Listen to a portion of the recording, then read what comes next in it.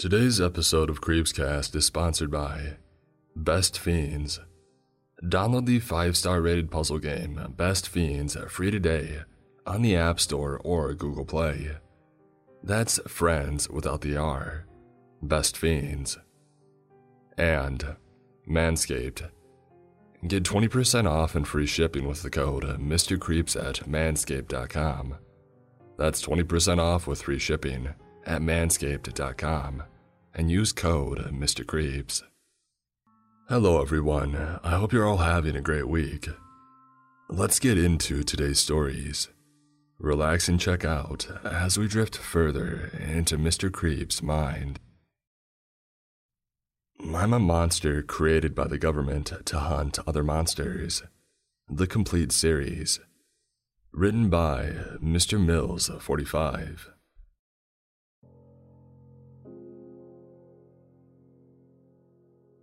I'm a monstrosity. The kind of horrendous figure children fear seeing in their closets and under their beds at night. People tell stories about creatures like me around the campfire. All sorts of myths and legends about snatching up unsuspecting victims and consuming the souls of the innocent. I'll tell you now, that couldn't be further from the truth.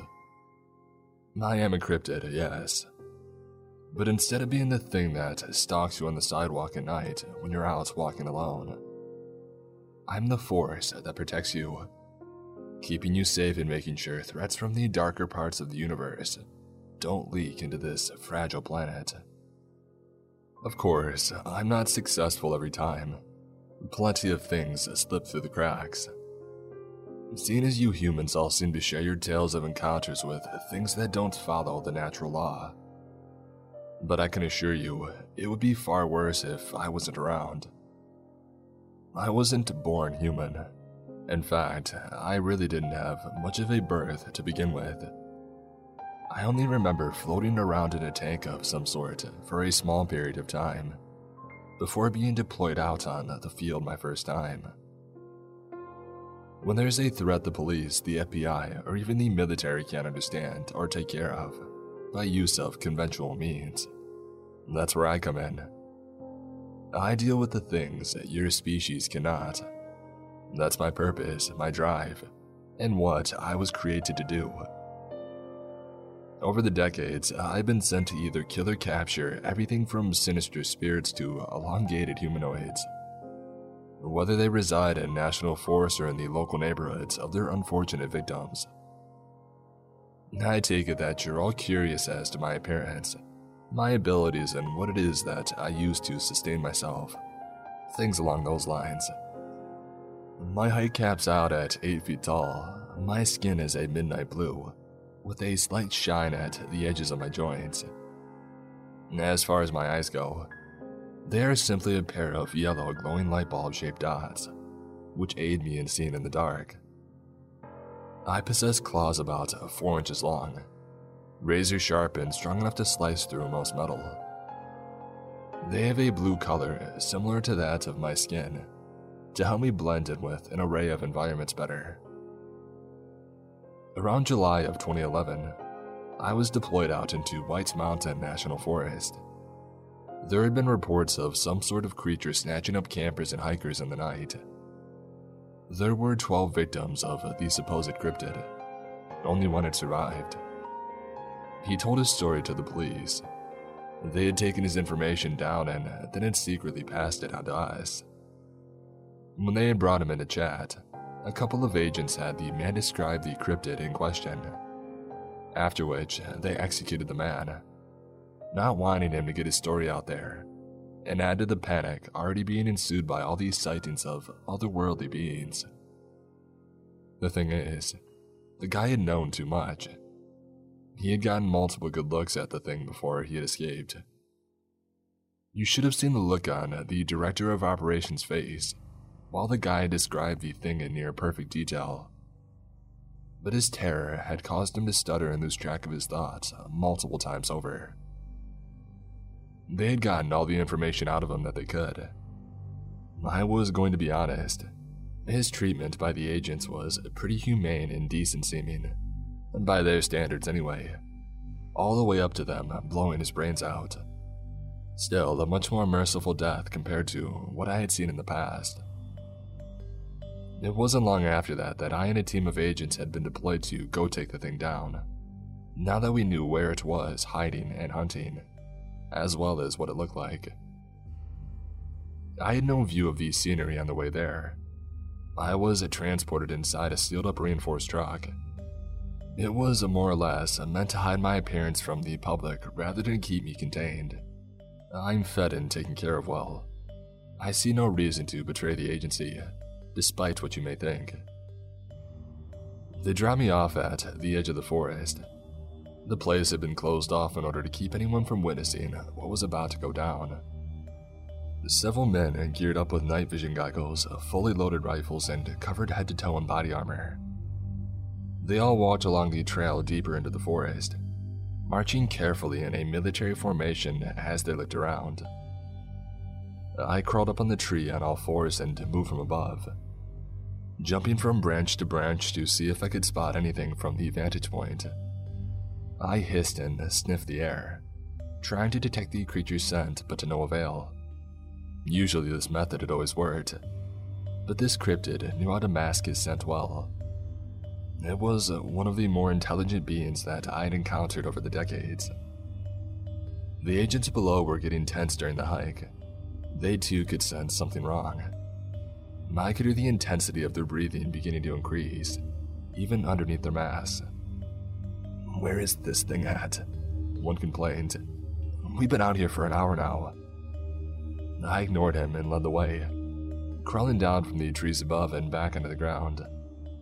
I stood up in a bipedal fashion, letting myself tower over the agents as they looked up at me. "Well, what about you, freak?" The one closest to the front spoke up. "You sense anything?" I brushed his comment off. I was more than used to always getting ridiculed for my appearance. It was nothing new. I considered it worth it when they fed me so well. I got down on all fours and crawled around through some of the shrubbery off the path, doing everything in my power to use stealth and swiftness while being careful about my surroundings. It was only when I had gotten a couple 100 feet away from the rest of the squad that I had picked up the smell of blood, a lot of it. I winced slightly from how hard the scent had hit me, especially with how powerful my nose is at picking that stuff up.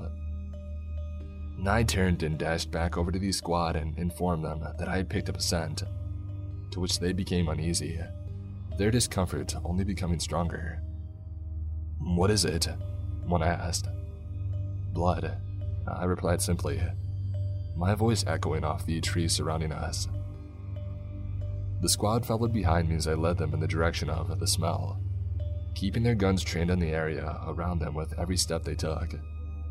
A few of them even complained about the smell once they were in range to detect it. "Jesus, that's pungent," one cried. There was a dreadful silence that had accompanied our march. No rustling of trees, no dislodgement of rocks, and even no wind. When things were this quiet, it usually meant something was nearby. Something not human or animal. I kept a lookout through the tree line. My vision was excellent in the nighttime, which made it all the more unsettling when even I couldn't spot anything. But that same stench continued to flood my nostrils. "Keep your heads up, man," said one of the squad members. "Things could get ugly fast." And then I felt it. Something was moving below me. I could feel its vibrations bouncing off the bottom of my feet. The creature was underground, and it was pressing forward in a slithering-like motion. It felt like there were multiple of them, not just one. I turned around to signal to the squad something was coming, but before they could comprehend what I was attempting to tell them, a pair of long, yellow-colored tentacles burst up from the soil, grabbing two of the agents and wrapping around them. "Fire!" A few squad members shouted simultaneously, attempting to bring the thing down. The forest was now filled with the sounds of gunfire and agonizing screams of terror. The men in the clutches of the tentacles kicked and fought for their lives, but it was useless. I lunged at the pair of tentacles and slashed at one of them with my claws. trying to cut them off in order to save the man that had been grabbed. A yellow pus spilled out from the disgusting limb each time that I swiped at it, causing the creature to screech inhumanely. Once I had taken out the first tentacle, the agent who had been grabbed was dropped to the ground in a lifeless fashion. He had died from suffocation, his eyes bulging out of his skull while his mouth was ajar from his howls of pain. Those of us who remained turned our attention to the second tentacle, but this time the creature had changed up its strategy, using the squad member in its grasp as a human battering ram to swat away the other agents, hitting them away like it was nothing more than a game of baseball. They were all knocked on their backs, sent into trees and thrashed around, all of them lying on the ground coughing and choking as they groaned from the bruises. I attacked the tentacle as best as I could, avoiding 2 swings and being mere inches away from getting clobbered by a third. I slashed at the bottom of the limb. The pus leaked out into the soil and seeped underground. The agent in this tentacle's grasp had fared even worse than the first. Not only had he been brutally asphyxiated, but his neck was horribly disfigured and broken from all the blows that he had been used to carry out. The other squad members attempted to get to their feet and raise their guns. Several more tentacles had crashed upwards through the ground and grabbed them. This creature was far from done with us. A couple of the agents fired their guns in an unhinged and desperate manner, as a futile effort to escape the cryptid's grasp. When I attempted to get down on all fours and crawl towards the men to help, I too was grabbed by both my legs, being pulled back before also having my arms restricted. I couldn't move or do anything. I tried to retract my claws to slice up the tentacles holding me back, but it was no use. I was completely restrained. A deep, booming voice then evaded its way into my eardrums. It sounded like it was coming from all directions at once, as if it were above ground instead of below.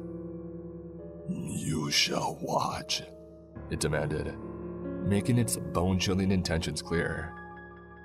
All of the agents who had been grabbed were not just simply having their airflow restricted this time. They were being torn apart. Their screams, God, their screams. It wasn't like anything I had ever heard before, even from other strange creatures. Right in front of my eyes, they were pulled apart like cotton candy. Blood stained the trees, dirt, and bushes. The smell of copper was overwhelming me as they were dismembered, only adding to what had been there before. Bones cracked, joints snapped, and multiple screams were suddenly cut short as they died, once again leaving us in the eerie silence of the forest. When the deeply unsettling display of the creature's power and relentlessness had ended, it had tightened its grip around me, making sure to keep me in place as I looked at the sights of all the deceased agents. Not a single one had survived. It was just me. I was all alone now with this beast. "These humans," that same commanding voice from earlier said. "They are nothing. A mere inconvenience to you and I. They will throw you out, treat you like you are of no value, and yet you held them like the fool you are. Why is that? You have all this power, knowledge of the things that they do not. You could slit their throats and snap their bones in an instant, but you allow them to order you around as if you are a puppet, when really, they should be yours." "Let me go," I replied slowly. "I beg of you to join me. Why do you think I didn't kill you? I wanted you to see that you do not belong to them. A being like you was meant to roam free, to be feared. I want them to bow to us, for them to give up their freedom as a desperate attempt to keep us from slaughtering them and everything they hold dear. I protect them, I serve them, they feed me," I growled, trying to sound confident in my response. "What? Scraps? That sustenance is only there to keep you from getting a taste of their flesh so you don't turn on them.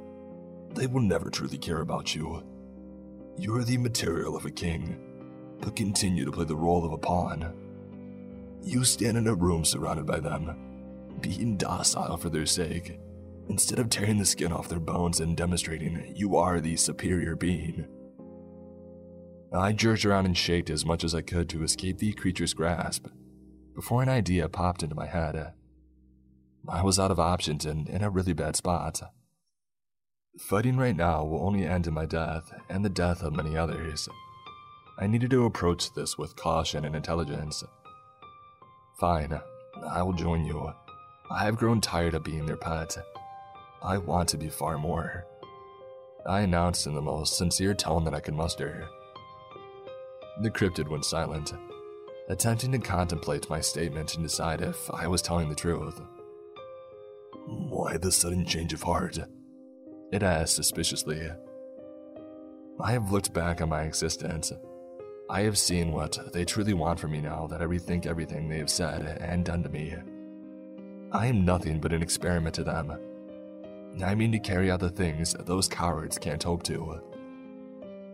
The creature began to laugh, clearly amused by my passionate lie. I couldn't tell whether he was buying it or not. I could feel myself tensing with every passing second. He began to speak again, this time much less forcefully. We belong out here, not in those prisons. No matter how much they pass it off as sanctuary, they're nothing but torture chambers to keep us and our true power locked up. They know what we can do. Why do you think those in power try to hide our existence from the rest? They fear the damage that we can cause, not only to their frail skeletons, but to their minds. They want to keep us reserved to their nightmares, their dark tales and their fantasies in order to feel safe, to have a sense of control, a level of control they will never have in their short, mortal lives.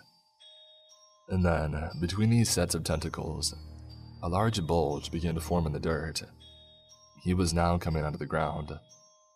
The soil, stones, and bushes had been forced out of their spots by the huge mass digging its way up to the surface. Once the massive figure had emerged from below, and all the dirt had fallen off of it, it revealed its hideous and demonic appearance. He made even the most horrendous of entities seem beautiful by comparison. It was the body of the creature. I could make out the shape of its remaining tentacles that were connected to the sides of its torso, if that's what you could even call it anyway.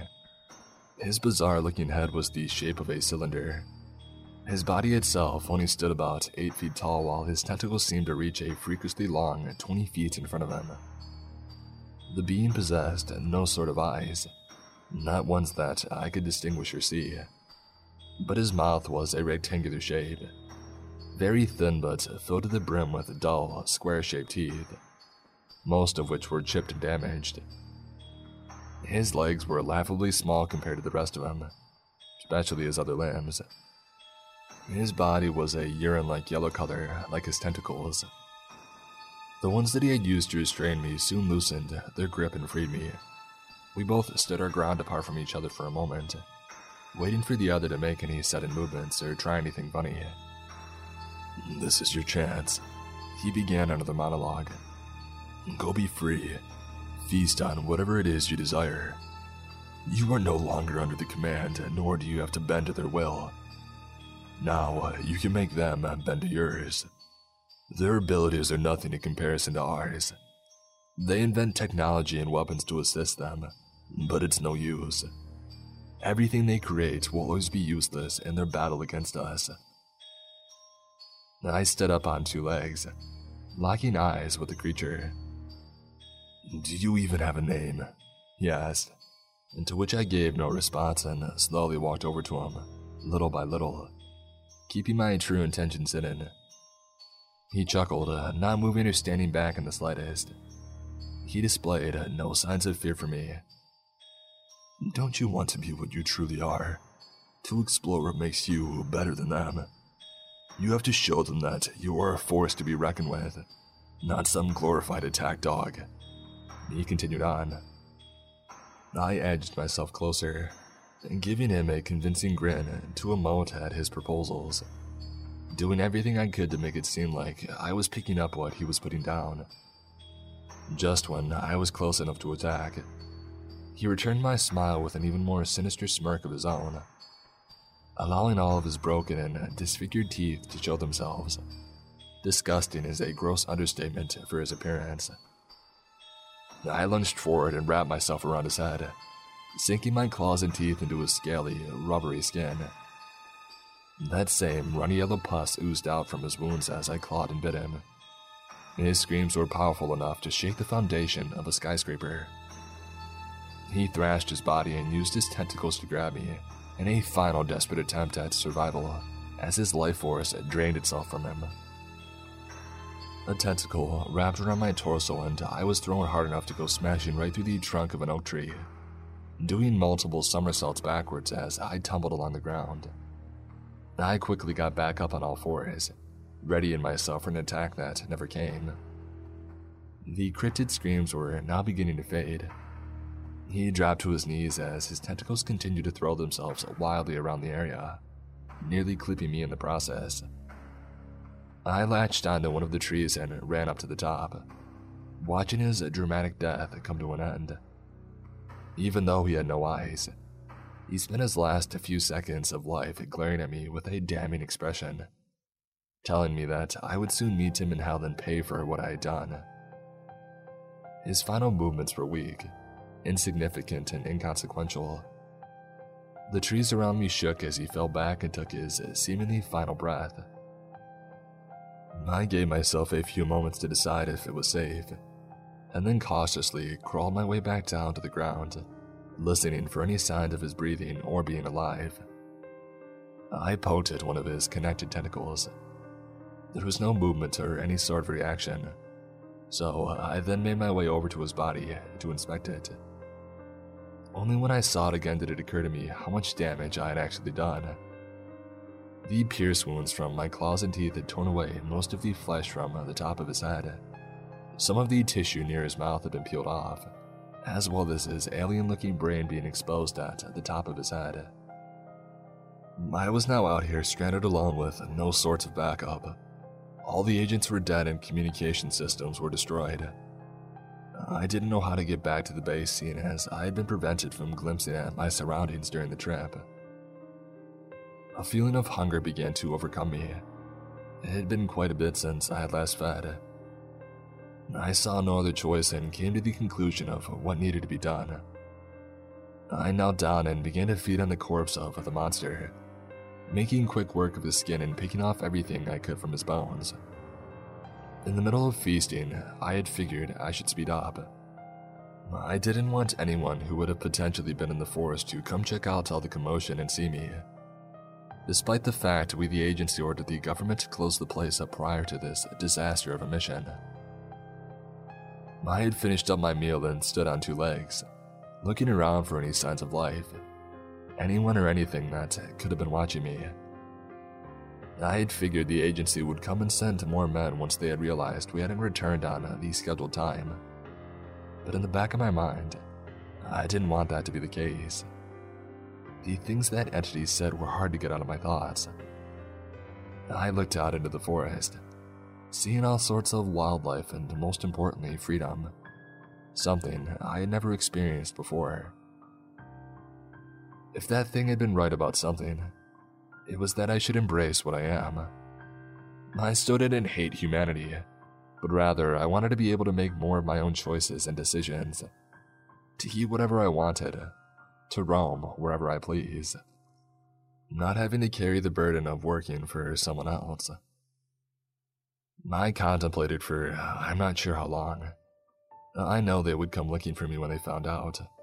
That much was obvious. So, if I was going to get out of here, I needed to do it now and be quick about it. I couldn't ever come back. They would more than likely kill me if I did, or try to anyway. I turned around, giving one last glance to all the death and destruction behind me, before getting down on all fours and running off into the forest. I know what I truly am. I am a creature of the night, the thing your children fear to see under their beds. The monstrosity you feel watching you from behind you as you walk alone at the late hours of the night. Heed this warning. Do not come looking for me. Do not try to capture, kill, or disturb me. I promise it will not end well for you. Leave me be. I am what I am. Nothing and no one can change that now. Today's sponsor, Best Fiends, is a recurring partner of Creepscast, and I greatly appreciate their support.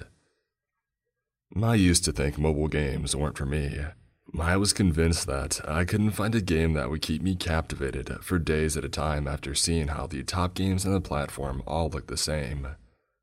Thankfully, I found Best Fiends. I wanted a mobile game that would not only hold my attention, but something that didn't just require the same strategy time after time, and Best Fiends nailed that perfectly. It always leaves my brain feeling refreshingly challenged. The nicest thing about Best Fiends for me is that it has thousands of great and interesting puzzles to solve. There's new content every day, which keeps me motivated and engaged with the game. Best Fiends puts out updates all the time, which keeps the already great game fresh for experienced, longtime players like myself. There's always something new to try out and explore. Download the 5-star rated puzzle game, Best Fiends, free today in the App Store or Google Play. That's Friends without the R. Best Fiends. All my life, I had been a puppet without realizing it, spending every waking second taking orders from others without my input ever being considered. But I now understand why you humans praise freedom so much. It's exhilarating, cathartic, and an experience unlike any other. Being able to make my own choices and create my own destiny is one I thought I would never have until now. Ever since I had ran off from the agency, I left it all behind. I'd been roaming the forest for a few days now, feasting on things such as squirrels, rabbits, deer, even a black bear at one point, and of course, other cryptids. A few days back, I was reminded by an enemy that I do not have a name. I hadn't been thinking about it at the time. It was never really something that was on my mind often. The agency had never bothered to give me one, not an official one anyway. So I took the initiative to give myself one, going through many that didn't suit or fit me. It took a lot of trial and error before I finally settled on Braun. Not that I really have anyone around to ever use it. You see, I'm alone out here. I have to be. The government, the agency, they're looking for me. I'm their multi-million-dollar killing machine and I ran away. There's no way in hell they will let that one slide. I need to keep moving. Bringing others with me would only slow me down, and probably get them killed as well. I preferred to move around and migrate at night. That way, I had less of a chance of running into humans. It was more for my safety than theirs. I am a cryptid after all. If one gets a good look at me, they could report me to the agency once they come back out here to begin their search. And I wasn't going to take that chance, so I did everything in my power to avoid them at all costs. I kept myself low, crawling around on all fours to stay hidden behind bushes and in the shadows. This whole thing would be much easier if humans were the only thing that I needed to avoid. But no, I also had to deal with the other cryptids, most of which did not take kindly to my presence in their territory. In the span of only about half a week, I had already encountered giant arachnids and insects, shadowy spirits with red eyes who seemed to love the dark for whatever reason, as well as the more common wendigos and skinwalkers. And this forest had it all. If you were looking to die a horrible death to a cryptid, this was definitely the place to do it. On one night, I was moving through the vegetation as usual, trying to find some living sustenance that wasn't hikers or campers. God, there were so many. I had to change directions multiple times when some of them had decided to step off the trail, nearly causing me to be spotted and given away. The forest was just right. It didn't feel like how it did on most nights. No eerie silence, but it wasn't too loud either. The sounds of humans talking amongst themselves around their campfires was oddly peaceful to me. However, when I had come across one particular campsite of what appeared to be adolescents all laughing and conversing, I noticed something off in the distance watching them from behind a tree. Something tall but thin, far too big to be another human. It was stalking them, sizing them up like any other predator would do with their prey. I got down on all fours and scaled my way up the closest tree next to me, seeing if I could get a better look at the creature by using a vantage point.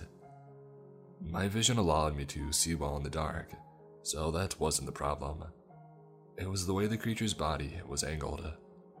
Something was off about him, even by a cryptid standards. I edged myself forward on one of the branches in the tree, waiting for the being to make any sudden movement, digging my claws into the bark for extra grip. The humans hadn't noticed the creature's presence yet. They still sat there, mindlessly consuming their strange-looking beverages. The last thing I wanted to do was get noticed by these people, but they were in danger and I wanted to help. I don't know why the urge was so strong. I just felt like I was obligated to.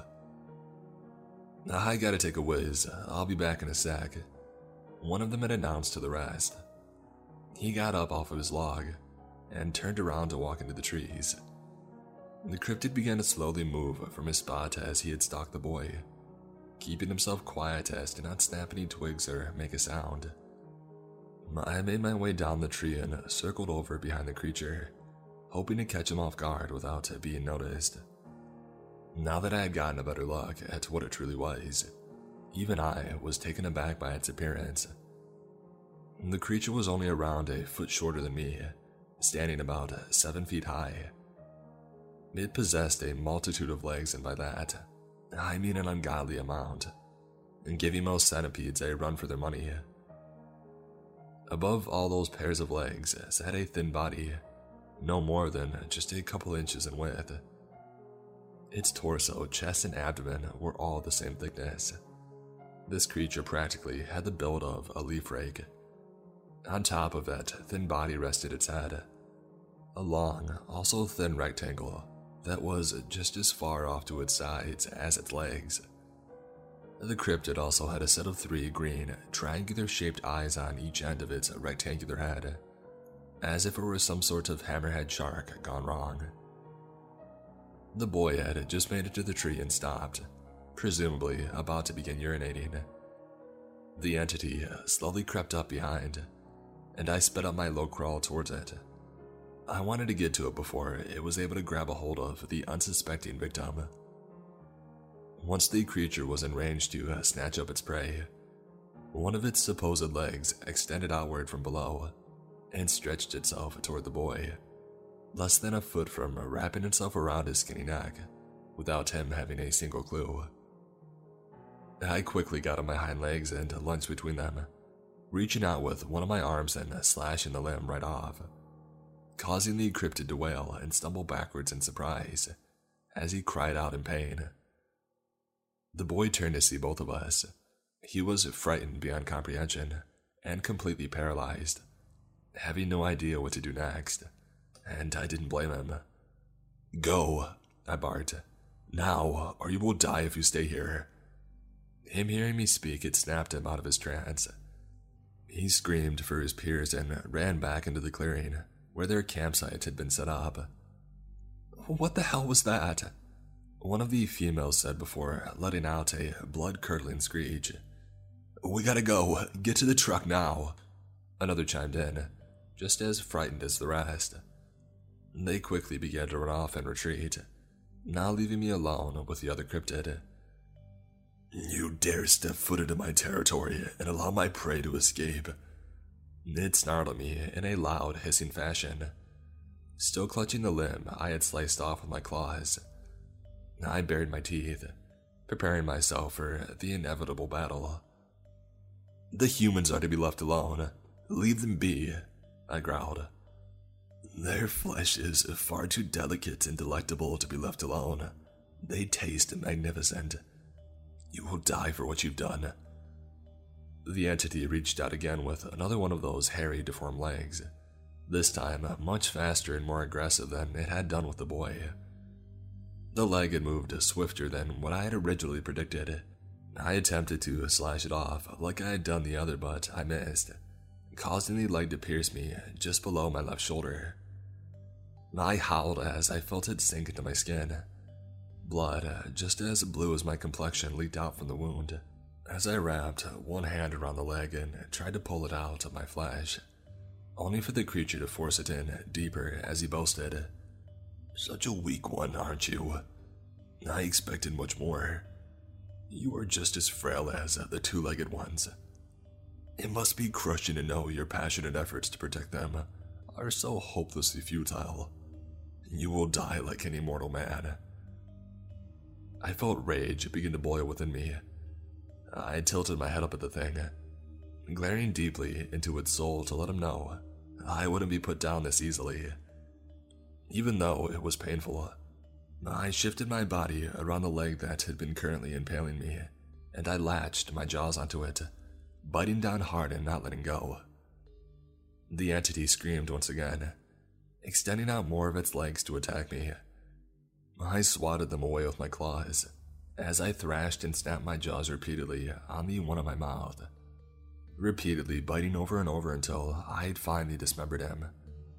Once it had been disconnected, I grabbed what was still left of the first one on my shoulder and pulled it out while forcefully gritting my teeth and growling at the ground below me.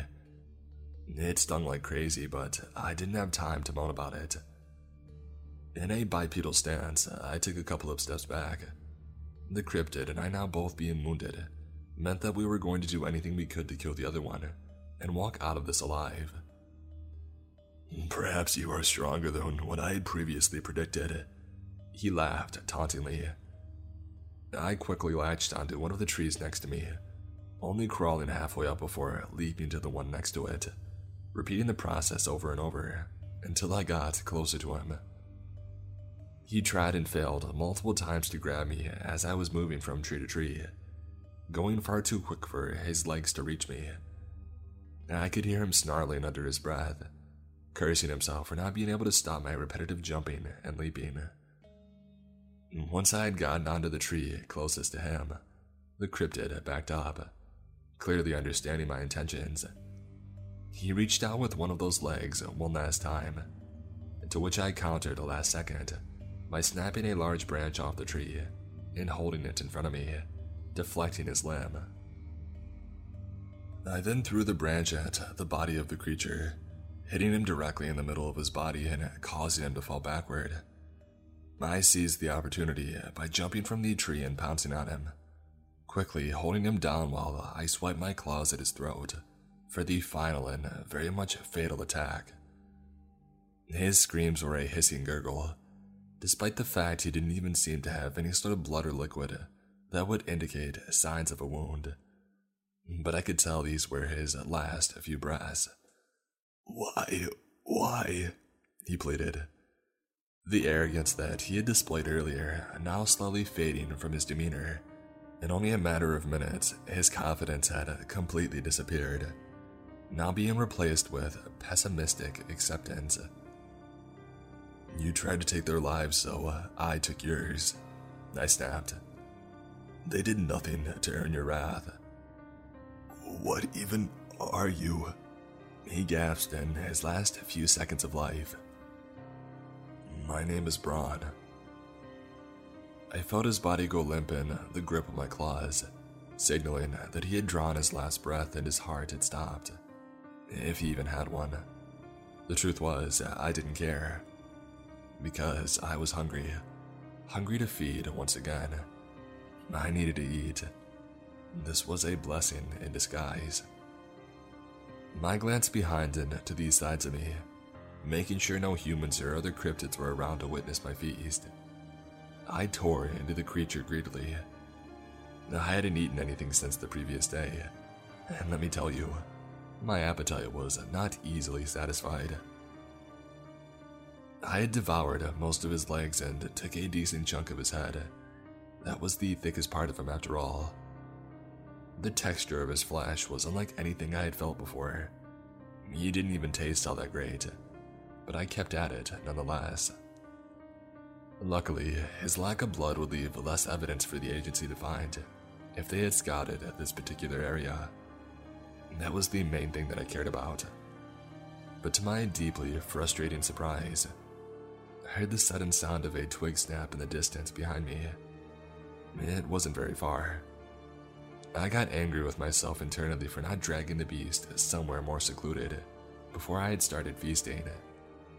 Whatever had made the sound was close. Definitely close enough to see what was going on. I stopped consuming my meal and dropped what remained of the creature's body, trying to look around for the source of the noise. At first, I was confused. My vision had been designed to be highly effective in the dark.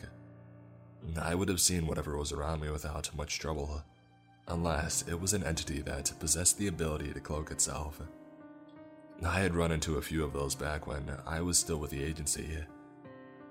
I decided to look slightly lower. Looking straight ahead from my height did slightly limit my line of sight. It only took me a few moments to spot a bipedal silhouette crouching down behind a line of thick bushes. It didn't appear very large, height or width-wise. I cautiously lowered myself onto all fours and walked off to the left to circle around the figure and give myself the advantage. After breaking past the line of bushes and onto the other side, I was able to get a better picture of the creature who had been watching me. It was only a human, a male at that, holding a small rectangular-shaped metal object in one of his hands, pointing it directly at me. A cell phone, I thought. I used to hear the soldiers of the agency talk about and use them all the time, but I had never actually seen one up close or in person, but it looked mostly like what I had expected. The closest thing to it I had ever come in contact with was the cameras the agency had used to keep a watch on the premises of our building. The man froze. He was clearly terrified at seeing me, even more than the boy from earlier. Not that I could help it, but I wanted to use that to my advantage. I had a plan in mind. I withdrew my claws, allowing them to gleam in the moonlight, which only frightened him further, causing him to involuntarily raise his arms to shield himself. What are you?" His voice trembled. He backed up slowly, being hasty yet careful with his movements. "Leave now," I growled, baring my teeth. I reached out and pointed one of my lengthy fingernails at his cell phone. "Drop it," I demanded. "Please don't eat me. I mean no harm, I swear, please," he pleaded as he let his cell phone hit the ground. "I will tear the flesh from your bones if you don't go. Now," I said, retracting my claws to enhance the blob. He finally turned tail and ran. I was pretty sure that I could hear him tearing up as he dashed through the forest, clearly deeply disturbed about our encounter. I crawled over to the cell phone. It was still seemingly turned on. The screen had displayed a video, which was something I was previously familiar with, but no expert by any means. Like I said, I had seen some of the guards at the facility operate them, but I had never done it myself. The video depicted me and the other creature that I had killed in order to protect the campers and feed myself. It recorded everything up until I had run up on all fours and stood in front of the man. He was videotaping the whole thing, even as we had fought each other to the death. I knew what needed to be done. I let the cell phone rest in the center of my palm for just a few seconds, right before clamping down and crushing it with brute strength. I opened my hand back up to find it cracked and broken into several pieces. The last thing I needed was the agency getting a hold of that.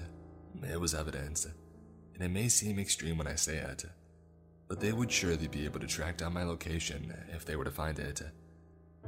They had been careful now to show me the full extent of their technological power. I didn't want to risk finding out. They already knew that I was in this forest. That video would have been the final nail in the coffin if they saw it. I had planned to get out of here by the end of the night. It wouldn't be long before they would pay off the government officials to close this place down, so they could set up teams to watch the exits and entrances. That is, if they hadn't already. At which point, I'd be completely trapped. The only way to get out would be to fight, and I would for sure have to fight to kill. I didn't want to shed so much blood when I didn't have to. I dug a hole in the ground using my hands, just deep enough to bury the remains of the crushed cell phone. This time, being extra careful to make sure that nothing was watching me. After which I got up and started my journey to get out of here. It took me a few hours to make it to the south end of the forest. The terrain had varied a lot during the journey. The main issue was just making sure I didn't cross any paths with more campers or hikers. I could see past the tree line and out into the highway, a mostly empty highway at that. All I needed to do was be patient and cross at the right time. Every second turned into a minute as I approached it, getting closer little by little. "Now!" shouted a forceful voice from one behind one of the trees. I quickly stood up on two legs, trying to gauge who had said the phrase, only to be met with sounds of multiple guns cocking and being loaded in all directions at me.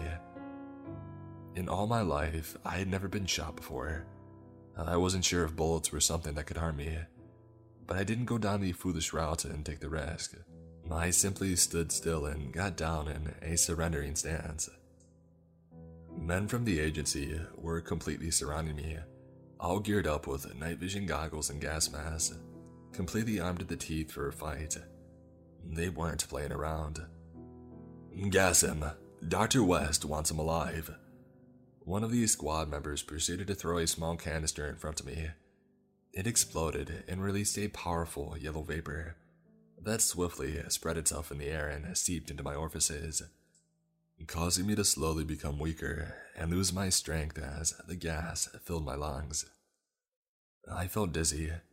Everything around me was spinning, and I collapsed onto my back, unable to fight the gas and stay conscious.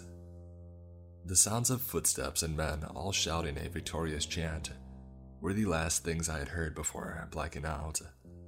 That and the smell of all their distinct scents. When I had awoken, a bright, almost blinding light pierced my eyes.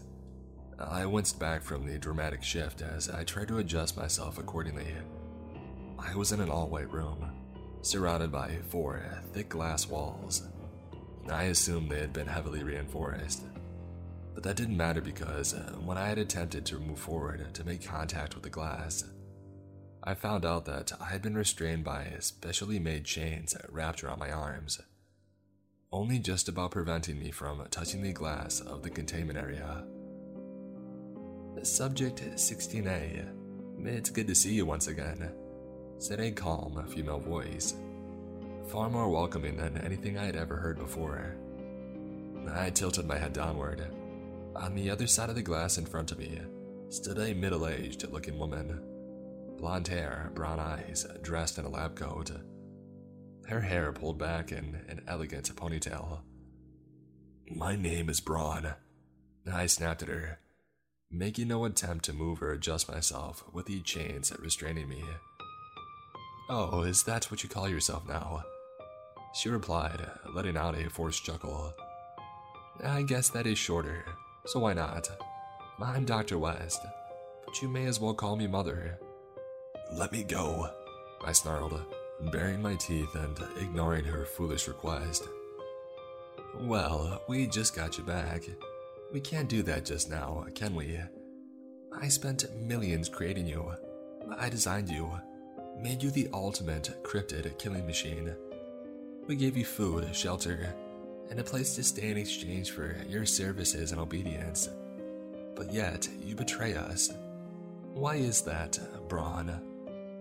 She paused her sentence off, trying to hold off a laugh, clearly amused at the attempts to individualize myself. "I want to be free.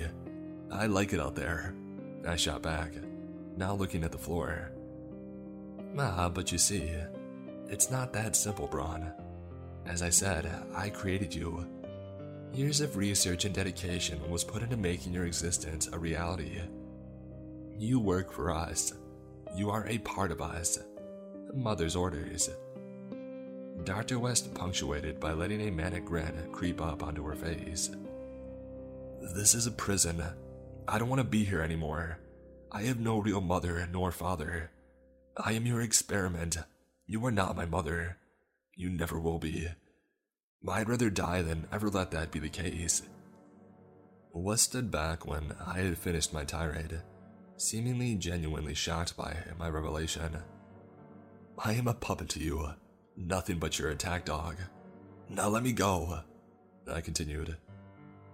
Dr. West slowly inched closer towards the glass, nearly having her face pressed against it, as she kept her arms placed behind her back. You know what you are, she erupted. You're a freak, the subject of every horrendous tale ever told. You are nothing but the fuel of nightmares and the cause of worldwide terror. No one out there will ever accept you, but we do. Those people don't care about you. When I designed you, I did it with the purpose of trading the looks for intelligence. But apparently, I failed at that too. Not only are you hideous, but you are a fool. Something in me snapped.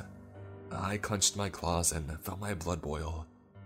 Before I even registered what I was doing, I charged at the glass. The chains held me back from it by only less than a foot. She jumped back in surprise as I lifted a fingernail, and I pointed it at her face. When I get out of here, I hissed, showing as many teeth as possible for dramatic effect. You will be first. West simply smirked once she had regained herself. She lifted her left hand from her back to reveal a small gray-colored rectangular device with 2 red buttons on the front, along with an antenna sticking out of the top.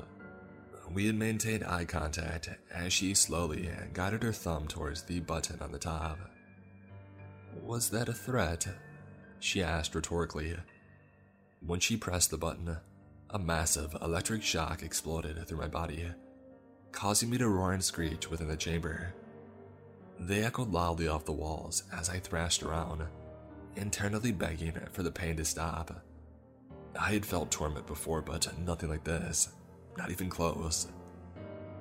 We built you to be resistant to a lot, but we needed to give you some sort of Achilles heel, for contingency purposes. There was no emotion left in her voice as she spoke. Her friendly attitude that she had feigned earlier had completely disappeared.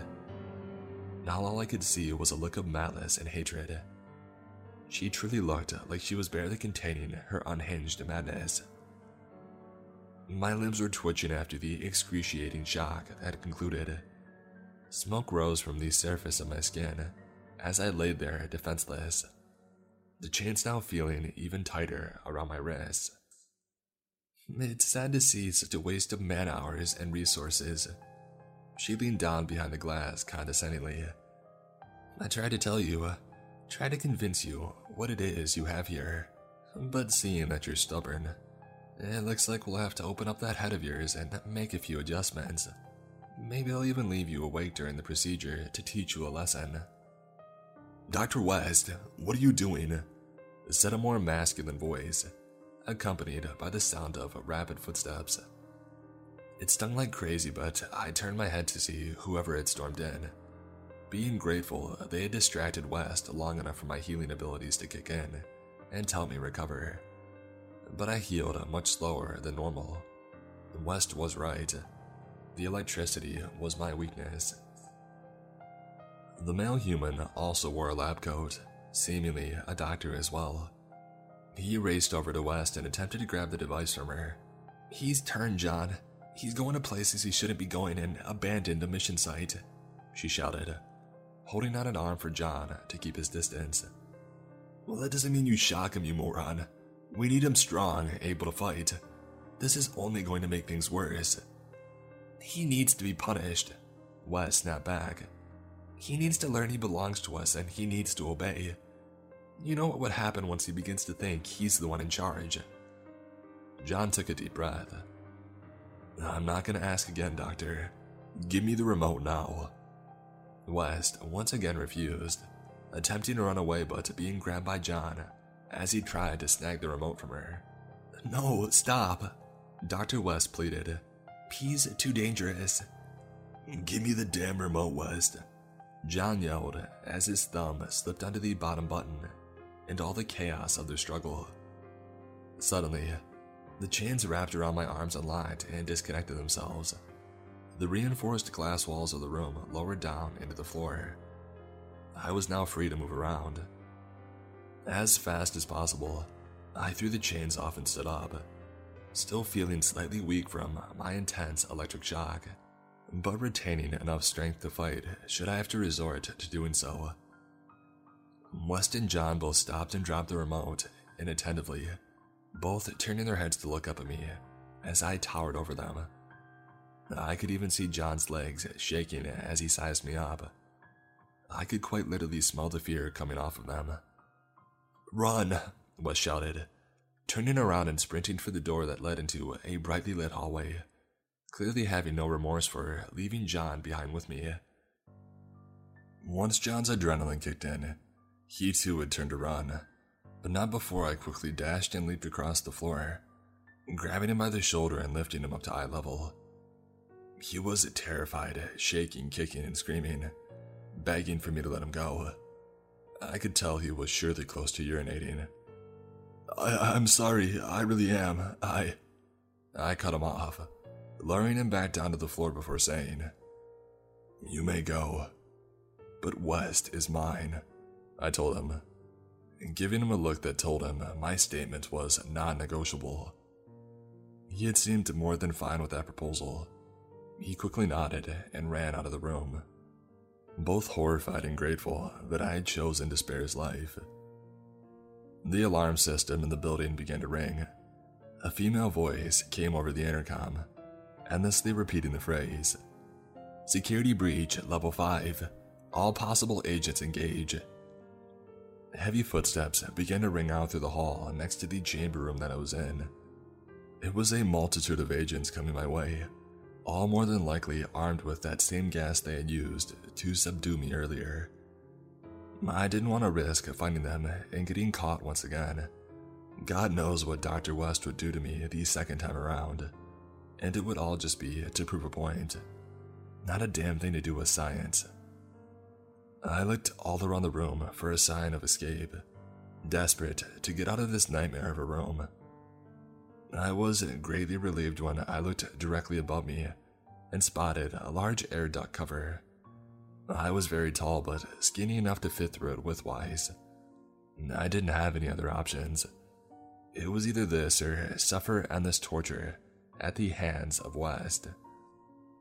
The footsteps were getting closer. I could hear the voices of the agents as they ran down in formation towards the room. I had to act quickly. I got on all fours, latched myself onto the nearest wall, and crawled up onto the ceiling from there.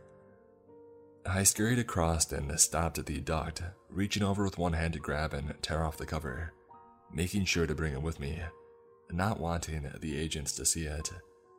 At least not at first. It would hopefully buy me a few more minutes before they had realized where I had gone. I quickly crawled up inside the vent, hearing the agents enter the room, and cursed violently as they tried to spot me to no avail. I scurried deeper into the tight tunnels, making sure not to scrape my claws against the metal or make any sounds that could be heard over the alarms. I had remembered the layout of the building from all the previous years that I had spent here. The chamber room was new to me though. I had never been in there before. Up until now, I was obedient, and I had followed their orders, but I was sure as hell done doing that. I crawled over to the security room. I had remembered seeing agents always going in there before we had went off to go hunt on a cryptid. I picked up Dr. West's scent coming from it. Looking through the duct cover from an aerial view, I spotted her sitting in a chair with a glass of water in her hand, while two guards stood in front of the door to the room, keeping their assault rifles trained on it.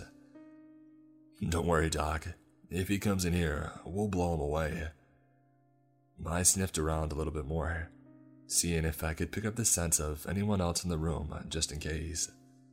But all I had gotten was West and the 2 guards. I prepared myself to attack. I needed to be fast and take the guards out before they could alert any others to my position. Using stealth and precision, I slowly reached my claws outwards and locked them around the air duct cover, gripping it firmly before ever so slowly pulling it off and up into the vent tunnels. You 2 idiots better make sure he doesn't get through that door, because if he does, I'll run while he tears your organs out. Dr. West shouted angrily at the 2 guards. They didn't respond as I moved out of the vent and began to cautiously creep along the ceiling in their direction, keeping my movements slow and deliberate. So far, they and West hadn't taken notice of my presence. I made it above the guards and quickly dropped down, swatting the first guard away with a casual backhand. He was sent flying across the room, slamming into a table, and getting knocked unconscious. Stacks of paper scattered as he and the table tipped backward onto the floor. The other guard quickly reached for his radio and tried to call for backup. I cut him off by grabbing him and slamming him headfirst into the wall. He too was now out cold. After they had both been taken care of, I turned my attention to Dr. West. She had already backed up to the far side of the room. The fear was palpable in her expression. "Stand down now," she commanded desperately. "That's an order, 16A. I stood up, raising my claws and showing my teeth as I walked toward her. "I will not say it again. My name is Braun," I growled. "Get away from me, now," she cried. I ignored her demand, still keeping my purposefully sluggish pace as I closed in on her, wanting her to feel small, insignificant, and weak. "I should have killed you. I should have let you starve or waste away. Clearly, I've shown far too much mercy." "No," I stopped her. "It is I who has shown too much mercy." "Well, kill me then, you freak." She began to laugh maniacally. "Do it. That's what I designed you to do, to kill. So why aren't you doing it? You spared John, the guards. You can't even complete the simple task that you were created to do." The looming threat of her potential death had sent her into a senile state. She was no longer able to mask her deep-rooted insanity. "You designed me to kill monsters," I corrected her, right before drawing my claws back and slashing her throat. She clutched her neck as blood spewed out from her fatal wound. Sounds of gurgling and choking filled the room as she fell to her knees, going wide-eyed in her last agonizing seconds of life. I didn't get any time to gloat over her corpse. More security personnel were already outside the door. "Dr. West, is everything okay in there?" came voices from the other side of the door, followed by forceful banging. "Dr. West, please let us know you're okay, or we'll have to force the door open." I knew I didn't have much time. I grabbed Wes's body before scaling the wall and crawling back up into the vent. Back inside the air ducts, I devoured what was left of the sinister doctor, my creator, my sick, twisted, and evil creator, who would threaten me with torture and death for simply wanting more than the restrictions that I was given here. And they called me the monster.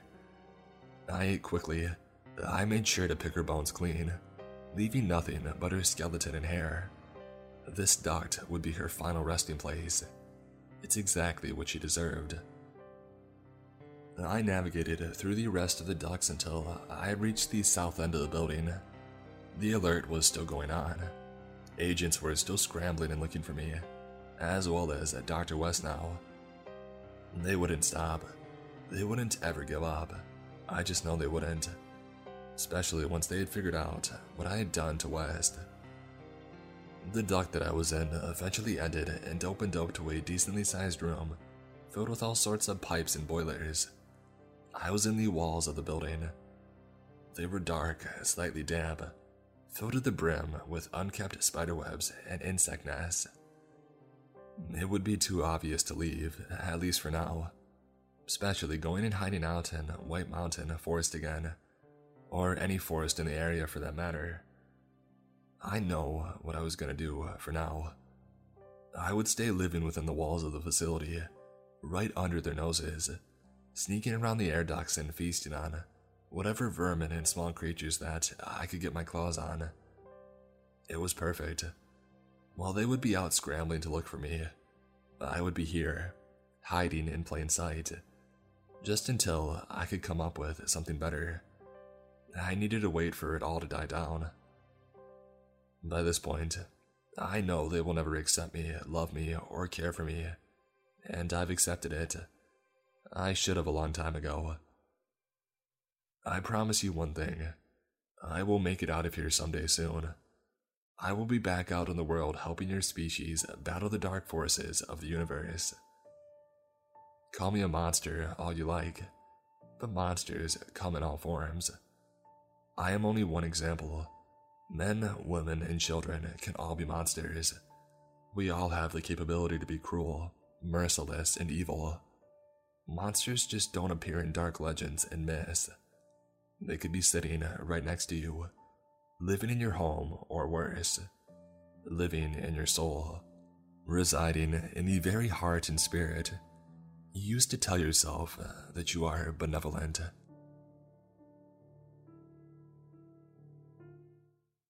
Take it from Mr. Creeps, there is nothing creepier than a dude that doesn't know how to properly groom himself. That's why I'm happy that Manscaped have stepped in and offered their generous support of today's podcast. Manscaped is dedicated to helping dudes level up their full body grooming game. They have a variety of amazing and comprehensive tools to help you look your best and feel better to boot. I can personally attest that their Perfect Package 4.0 has changed my grooming game for good. This kit came with the essential Lawnmower 4.0, waterproof cordless body trimmer, and a variety of other liquid formulations to round out my routine. The precision I've been able to ensure with my shaving was never possible before I began using Manscaped. It's honestly a night and day difference. One of the best parts is that for a limited time, Manscaped subscribers get 2 free gifts: the Shed Travel Bag, a $39 value, and the patented high-performance reduced chafing Manscaped Boxers. Get 20% off and free shipping with the code MrCreeps at manscaped.com. That's 20% off free shipping at manscaped.com, and use code MrCreeps. Trim your chesticles with the besticles. Through the walls I crawled, my claws quietly clicking against the pipes and cement as all the vermin scattered in my presence. After I put an end to Dr. West, the agency had been riled up, looking all over the entire state for me, their prized killing machine.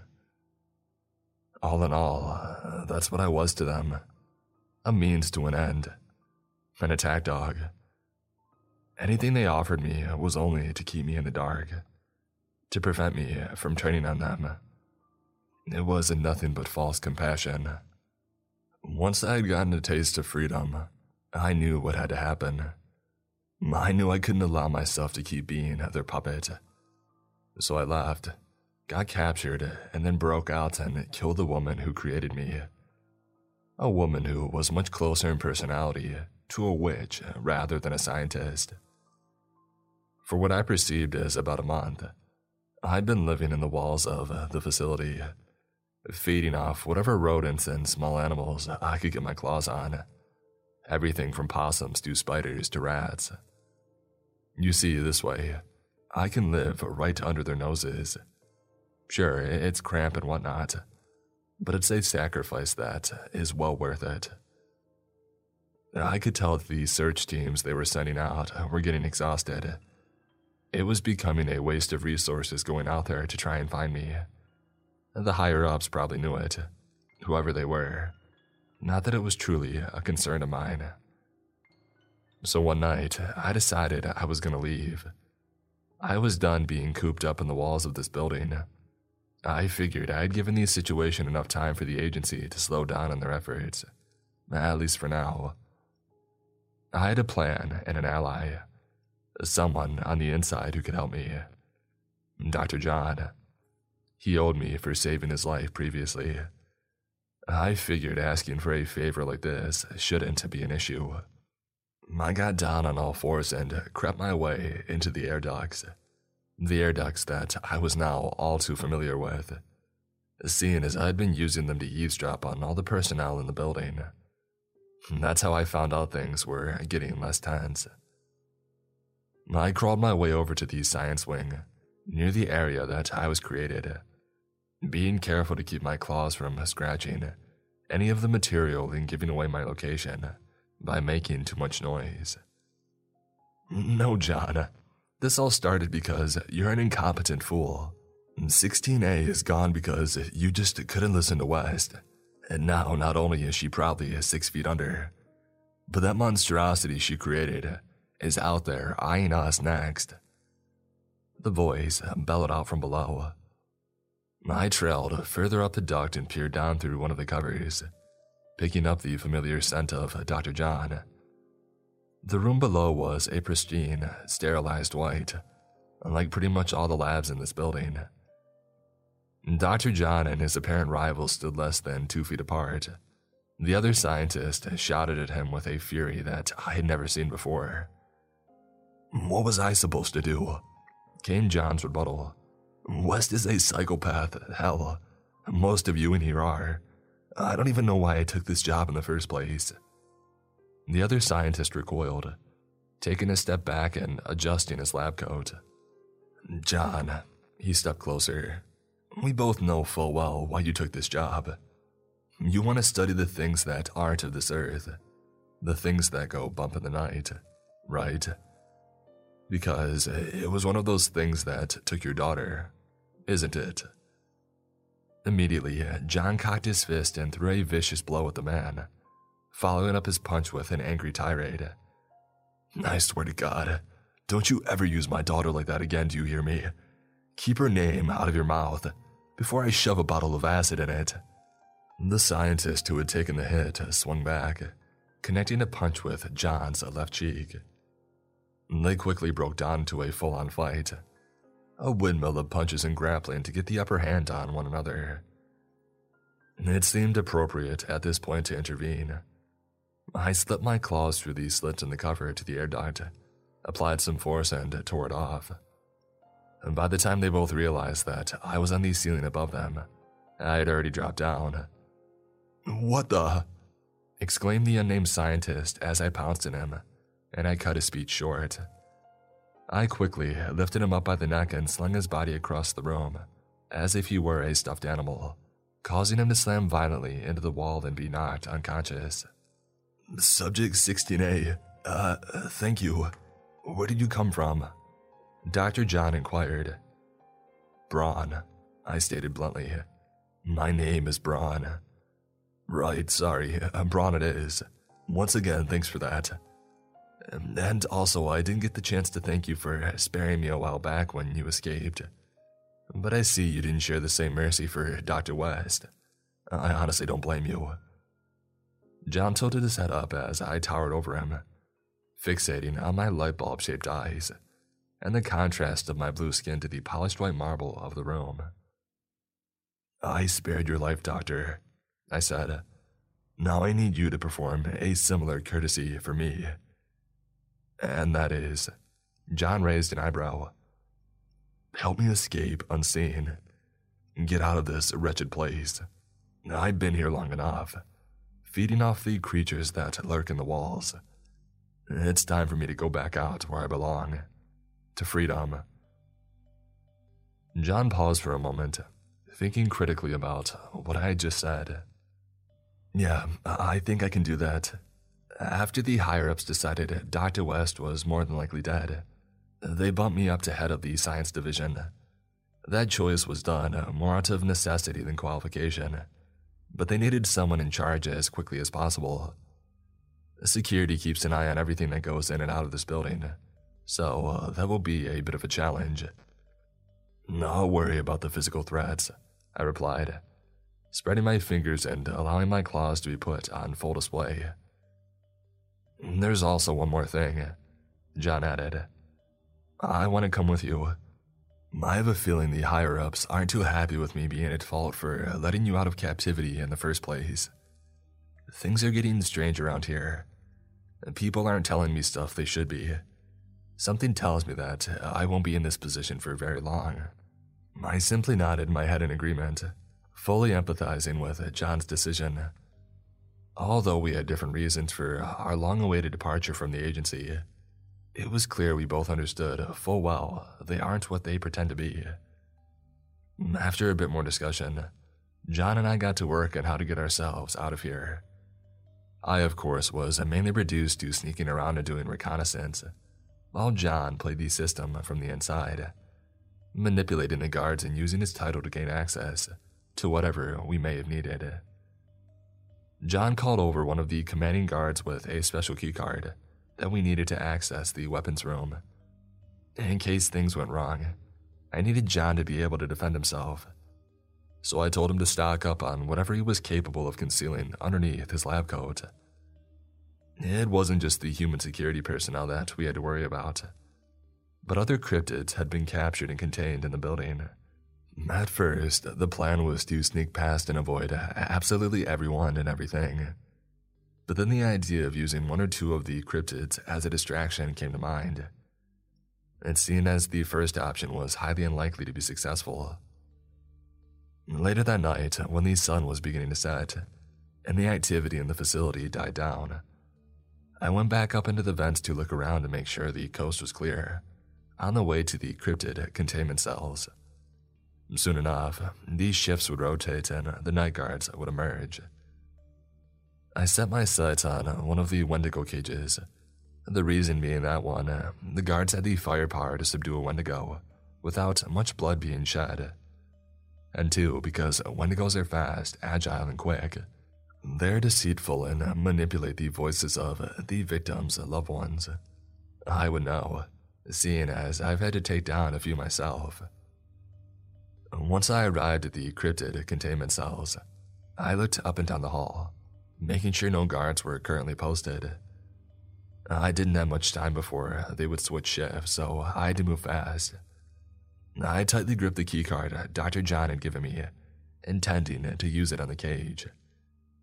I crept across the ceiling on all fours, scaled my way down the wall, and stood up in a bipedal fashion, staring at the Wendigo of choice through the glass of his cell, which had been specially soundproofed in order to prevent him from successfully using his voice mimicking ability. He glared at me angrily through the glass with those sunken eyes in that deer skull, clearly still bitter that I was the main entity who had been the reason he was in here in the first place. I swiped the keycard to his cell. A quiet beep went off and the glass wall began to lower itself into the floor, allowing the Wendigo to freely move forward. Immediately, he attacked me by lunging. I grabbed him by the rotting flesh of his body and gripped my other hand around the mouth of his deer skull, keeping his jaw restrained with my strength. "You'll obey me, or I'll kill you. Is that understood?" I snarled, baring my teeth to intimidate the opposing creature and establish dominance. The Wendigo still tried to wiggle free and fight the hold that I had put him in, but I only tightened my grip and kept him in place as he fought to get away. In order to intimidate him further, I spread my fingers with my free hand and allowed my claws to be seen by him just inches away from his eyes. It was clear that he knew that my threat was serious. He quickly gave up fighting when he realized my physical power was too great for him to combat.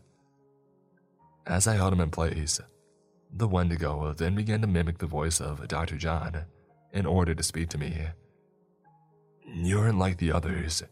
You are strong, very strong," he complimented, his jaw not moving as he spoke. "Thank you. Now what I need you to do is distract the humans, the ones in the black. Do not kill them or cause serious harm to them. They will surely eliminate you if you do so. And believe me when I say, they have the means to put an end to your existence." The Wendigo stood silent for a moment, contemplating my statement as he laid against the wall, still pinned down by my hold. "And what should I get in return for my efforts?" he asked, his voice almost echoing within my head. "I will come back for you. I will help you get back to freedom, so long as you make me one promise that you'll be faithful to." "And that is," the cryptid scowled, his mouth still motionless. "You shall never kill and seek out another human again. You shall only feast on what nature provides. Unless a human has initiated conflict and desires to cause you great harm, you will leave them be. I know what you are, how you became this monstrosity. But if you are able to fight your lust, your thirst for their flesh and bone, I will see it that you are free once again if you assist me." I had never seen a more shocked expression on any entity before, human, animal, or cryptid. The Wendigo was genuinely dumbfounded to be shown such understanding and compassion. I lowered my guard, taking my claw off of his jaw, and I allowed him to straighten his posture. "What are you?" he asked, still continuing to mimic the voice of John. "I am not them, not these ones. The humans are worth saving, but these ones are corrupted far beyond repair. I know that you were one of them some time ago, and there is still that spirit of empathy dwelling deep inside you, even if your bloodlust tells you otherwise." I could tell that he was highly conflicted. He silently went back and forth in his mind, trying to grasp the gravity of what I was proposing. I encouraged him to hurry up and come to a decision. We wouldn't have much longer before the night shift guards started making their rounds. "I shall do it," he finally announced to me, tilting the nose of his deer skull upwards and focusing those lifeless eyes towards the end of the hallway. "I will return for you. You have my word," I said, latching onto the wall next to me as I began to crawl back up into the air duct entrance. We gave each other one last glance of recognition before going our separate ways. I did truly intend to come back for him, sooner than one might think. I had spent so much time serving humanity. I had never tried to connect with other cryptids, not like this. In all fairness, most creatures usually didn't care for my sympathy, but he was different. There was a spark in him, lasting remnants of his humanity. I just needed to keep doing everything I could to bring it to the surface. "Security breach at level 5. All possible agents engage," came the sound of a female voice over the speaker. It was apparent that they had realized the Wendigo was out of containment. Time was running out. I had sped up and scurried along the duct, following Dr. John's scent all the way to the north end of the building, where he would be waiting for me. I had released the Wendigo on the south end. I could hear the footsteps of all these soldiers progressing down the opposite direction that I was heading in. Most of them cursing and swearing about having to respond to the security alert at such a late hour. I made it to where I needed to be, climbed out of the air docks, and dropped down into the transportation garage, the place where shipments of supplies were sent in and out from the facility. John was waiting for me in one of the transport trucks, the engine running and the back doors to the storage crate open. I jumped in the back of the truck, closing the doors behind me and heading over closer to the cab where John was driving. "A job well done, Doctor," I complimented as he pulled out and headed for the exit of the building perimeter. Normally, the place was looked over by guards and the towers and Wendigos, but since they were all busy with the Wendigo, that wasn't much of an issue. Even these security cameras weren't able to detect anything out of the ordinary. The windows on the truck were heavily tinted, obscuring the figure of Dr. John, buying us enough time to disappear. So far, everything had gone the way it should have. We had made it out, seemingly undetected. The plan had truly gone perfectly. I spoke with the Wendigo. We have to go back for him sometime soon, I told John. to which he snapped his head back in response, taking his eyes off the road momentarily. "What?" He practically spazzed. I made a promise to him that we would return and retrieve him, to release him into freedom. "You want to let another Wendigo roam free?" "Yeah, because that's just what the world needs, isn't it?" "You fail to understand him the way that I do. He is not like the others. I think that I can get him to overcome his bloodlust, to not feed on your species. He's a damn Wendigo, Braun. Are you really just gonna trust what he says, because you struck up a deal with him?" "Just keep driving, Doctor," I said sternly. We had gotten about 12 miles out. By this point, they had more than likely subdued and put the Wendigo back into containment, and were gonna soon realize that Dr. John was gone from the building. "We're past the point of no return," John announced. "I can't ever go back. Not without being shot anyway. We'll devise a plan, Doctor, that I can guarantee you, but I will go back for him, whether you join me or not." John went silent for a moment as he took a turn, clearly wanting this disagreement to cease. "We need to hurry up and leave this truck behind," he said, ignoring my statement. "There's a good chance they could have a tracker on it." I questioned as to why they didn't put one on me. I added, "When Dr. West was in the process of designing you, she never thought that it would be necessary. She thought that you would be grateful for what the agency was giving you, as far as shelter and food. For a woman who was so scientifically gifted and smart, she was quite the fool. Trust me when I say that you made the right choice when you chewed her up. The world is much better off without her." "I presume she showed you very little kindness as well," I responded. "Definitely. Always belittling me every chance she got, no matter what I did. She was always the better scientist. Even took credit for some of the work here and there." Once a few hours had passed and we had traveled nearly 100 miles, John pulled the truck into an abandoned parking lot for an old law firm building, making this portion of our trip come to an uneventful end. "From here, we'll head over to the nearby forest to wait it out for a bit," John pronounced as he retrieved a handgun from his pocket. "I also brought a grenade, if you were wondering." "Brilliant idea, Doctor. But you remember what must happen when things calm down," I told him. Yeah. He waved me off in a lighthearted fashion. We both exited the vehicle through our separate ways and began a journey over to the woods. It was only minutes after when I stopped us after an idea had hit me. "Shall we destroy the truck?" I proposed, giving John a subtle glance. "No. That'll attract way too much attention and come off as suspicious. For now, just let them find it. They'll be busy with that piece of evidence and less focused on us." We continued our trek into the untamed landscape.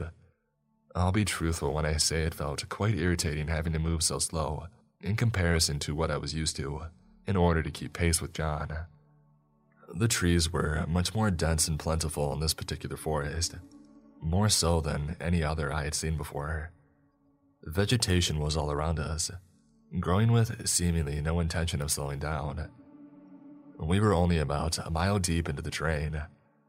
I intended to go at least 10 times that before we had stopped for the day.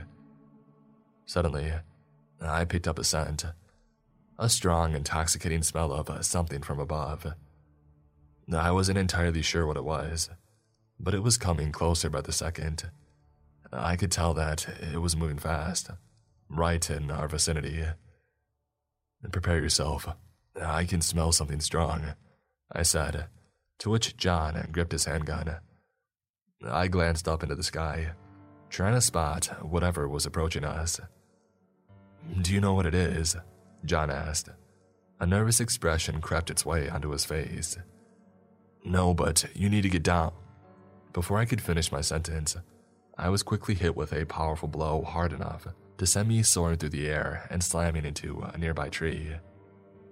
The hit had dazed me, but only slightly. I was able to quickly get up and recover, standing up and finally getting a look at my attacker. In front of me was a giant avian creature of some sort. It was massive, even taller than me as it stood on the ground. Its wingspan had to be more than 20 feet, speaking of which. Its wings were a dark purple color, most of its body was. The head of the creature was shaped like that of a rectangle. It didn't have much of a neck, but towards its lower half, it possessed huge, razor-sharp talons that could more than likely hold an entire car in them. Its anatomy was as terrifying as it was strange, not to mention its lengthy black beak with multiple rows of jagged teeth, some of which had flesh still stuck between them from previous meals and victims. Blood also coated the edges of its beak. John immediately began to fire his handgun at the cryptid, hitting it with several shots in the wings. This seemed to only anger the entity, despite the fact that its bullets penetrated the tissue. It spread its wings further and let out an ear-shattering screech in John's direction. I quickly approached the cryptid to begin my attack. He turned his head to me, preparing for our fight. I pounced up from the ground and onto the creature's body, raising my claws to slash at its head before it suddenly jolted itself upwards into the air, causing me to fall off and back onto the ground. John had tried to run, but the creature was far too swift for him, swooping down and grabbing his tender figure in those massive talons. "Help! Braun, please help!" he screamed as the cryptid began to lift him into the air, looking at John hungrily as he eagerly waited to feast on his organs. The creature then began to fly in the opposite direction, going deeper into the forest. I quickly got down on all fours and began to chase after it, putting every ounce of effort possible into keeping up with the entity. I leaped over rocks, launched onto trees, and jumped from one trunk to another. This creature was fast, but I was gaining ground and closing the gap. The only problem was that I would have to wait until he landed to follow up with an attack, and by that point, John could either be dead or severely injured. "Let me go," he shouted, before trying to kick his way out of the creature's talons, even attempting to shoot him once again, but the gun had clicked when he pulled the trigger, confirming the magazine was empty. I noticed that as the chase went on, the trees in the forest seemed to mysteriously become bigger, more girthy, and even taller in height. The trunks were becoming large enough to house a family of entities inside. This forest was by far a cryptid hotspot. It broke all sorts of biological and natural laws. A perfect place for some curious humans to wander into and find themselves being stalked by whatever lurks within these trees. When the avian creature had started to slow down with John still in its grasp, I picked up the scent of several more beings that smelled just like him. I turned my attention upwards. High up in what was by far the biggest tree we had passed so far, sat a gigantic nest, filled with several smaller versions of the avian creature that had snatched John up. It was a female after all. Offspring, I thought. This thing was going to feed John alive to its offspring. Despite being much smaller than their mother and lacking any sort of teeth, they were still sizable enough to easily rip John apart, as if he were nothing more than a worm with limbs. And without any ammo left in his weapon to defend himself, that would soon become his agonizing reality. I latched onto the trunk of the tree and hurried north as fast as I could. The offspring of the creature pointed their beaks and squawked excitedly at the sight of their mother approaching with a fresh meal. The hunger was palpable in their eyes. I was halfway up the tree when the mother let out another ground-rumbling screech in my direction. The hideous mother had dropped John into the nest. The offspring immediately converged in him, and I was only feet away. "Hey, stay back, get away from me," he demanded, desperately trying to swat them off and delay his impending doom. One lunged its beak in John's direction, to which John responded by throwing a punch and clocking him at the tip. Even though it did practically nothing to stop the young creature, his courage was admirable. His seconds were dwindling, and he didn't have much time left. One of the offspring had grabbed him by the arm when I finally made it up into the nest, and jammed my claws into the underside of his beak, causing it to release a shrill, so unpleasant my very body vibrated from the force. You gotta remember, my hearing is far better than a human's. So while John had complained, my ear canals were brutally stinging from these sound waves bursting through them. The mother was extremely distraught with what I had done to her child. In retaliation, she attempted to swoop down and ram me with her beak, but it missed and instead impacted John, who fell out of the nest and tumbled down to a lower branch on the tree, hanging on for dear life as I tried to make quick work of these satanic birds. Two of the offspring had simultaneously grabbed my arms. I could feel the slimy, saliva-coated flesh of their throats as my hands sank deeper into their esophagus. I countered their efforts by flipping my hands palms up while still inside them, and then straightened my fingers to extend my claws outwards. This caused them to pierce through the backs of their necks, which I then followed up by dragging my arms vertically towards the sky until I had reached their brains, instantly killing them. They dropped to the floor of the nest as dark purple blood had oozed out from their now punctured skulls, soaking the nest beneath us. The mother was now furious, angrier than ever before. It was obvious that she wanted to tear me to shreds and make me suffer for what I had done.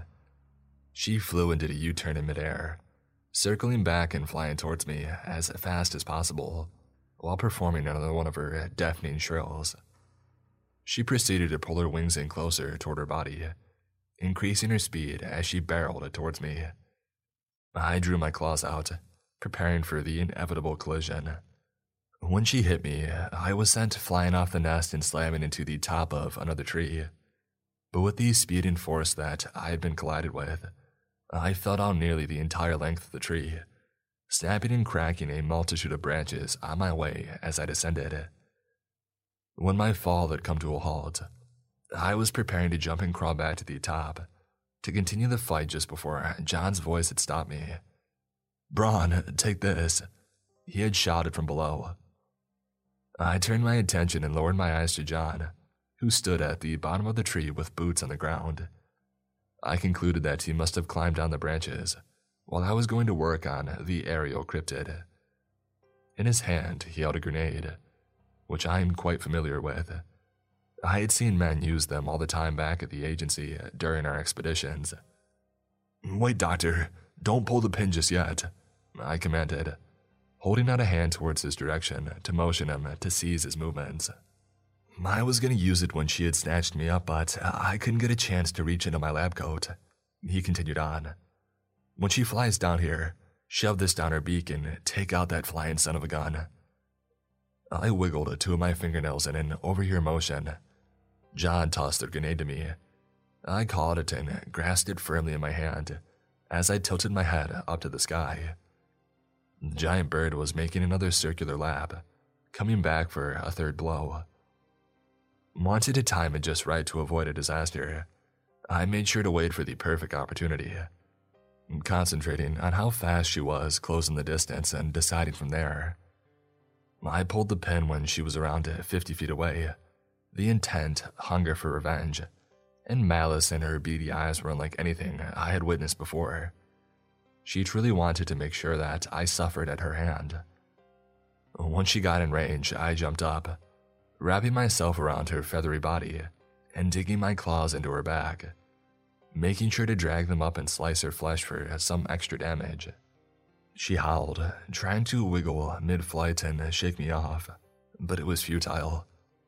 I reached into her beak during screams of agony and shoved the grenade down her throat as quickly as possible, making sure to avoid those serrated teeth. I then retracted my claws from her back and let go, falling off and sliding across the ground while kicking up dirt from the leftover momentum of our struggle. I quickly recovered, getting up and turning around to witness what was about to come. She kept soaring through the air, presumably to make another circle to hit me, but as she began to turn, a small but sudden boom erupted from the depths of her beak, echoing off the surrounding trees. Nearly half of her head had been taken off and destroyed by the explosion, exposing her weirdly shaped skull encoding the vegetation nearby in her now signature dark purple blood. "My God," John exclaimed from behind. "That was just... I don't even know how to describe it. We did it. I hope to kill a freaking cryptid." And for the first time in nearly my entire life, I smiled, amused by John's enthusiasm and proud of our teamwork. I scurried over back to him. He held out his hand in the air for some strange reason as I approached. "Why are you doing that, Doctor?" I inquired. "It's a high five. You never done it before."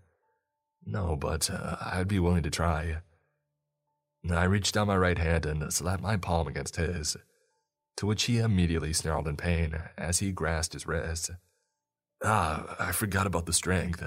I'll be fine," he whined, vigorously shaking his hand. "We should quiet down, Doctor," I told him, "before something else hears us." Right, he followed up. "Well, I guess you could say that I'm the brains and you're the brawn." I turned and simply looked at him with a blank expression. He seemed to be slightly skittish, blushing mildly as he rubbed the hand that I had slapped with mine. "Let's get moving." Dr. John and I had come across an abandoned cabin 10 miles deep into the forest. It was evident to both of us that we would be staying there for the time being. It was also more than likely that us killing the avian creature had attracted the attention of other cryptids, and they would soon be there to clean up what was left. Dusk was approaching and the shadows of the trees were growing stronger. We needed to be efficient. I've stated in the past that I wasn't keen on the idea of bringing others with me, but John was intelligent and much more of an asset than a liability. I slowly approached the steps of the front deck to the cabin, crawling across the ground on all fours. Dr. John was close behind, putting in an effort to be as quiet as possible. The cabin itself was in decent but not pristine shape. There was rotting spots in the wood. The steps to the deck were dented. The front left window had a crack running up the middle. Vegetation was beginning to grow its way up the sides of the foundation. I sniffed the air, seeing if I could pick up the scent of any sort of entity within the structure, but was relieved when I came up with nothing. It seemed safe for the moment. "I smell nothing, Doctor. It should be safe, but still be cautious of your surroundings." John nodded, clearly on board with my assessment. "Well, you're the expert," he huffed lightly, before following my lead up to the deck. I sliced the remaining integrity of the lock off with my claws and pushed the door open, letting us both inside.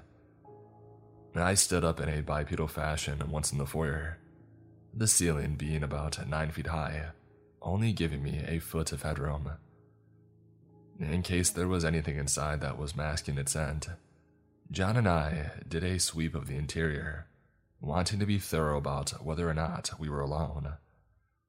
We found nothing but spiderwebs and dust, along with an assortment of old silverware in the kitchen, confirming that we were the only ones in the cabin.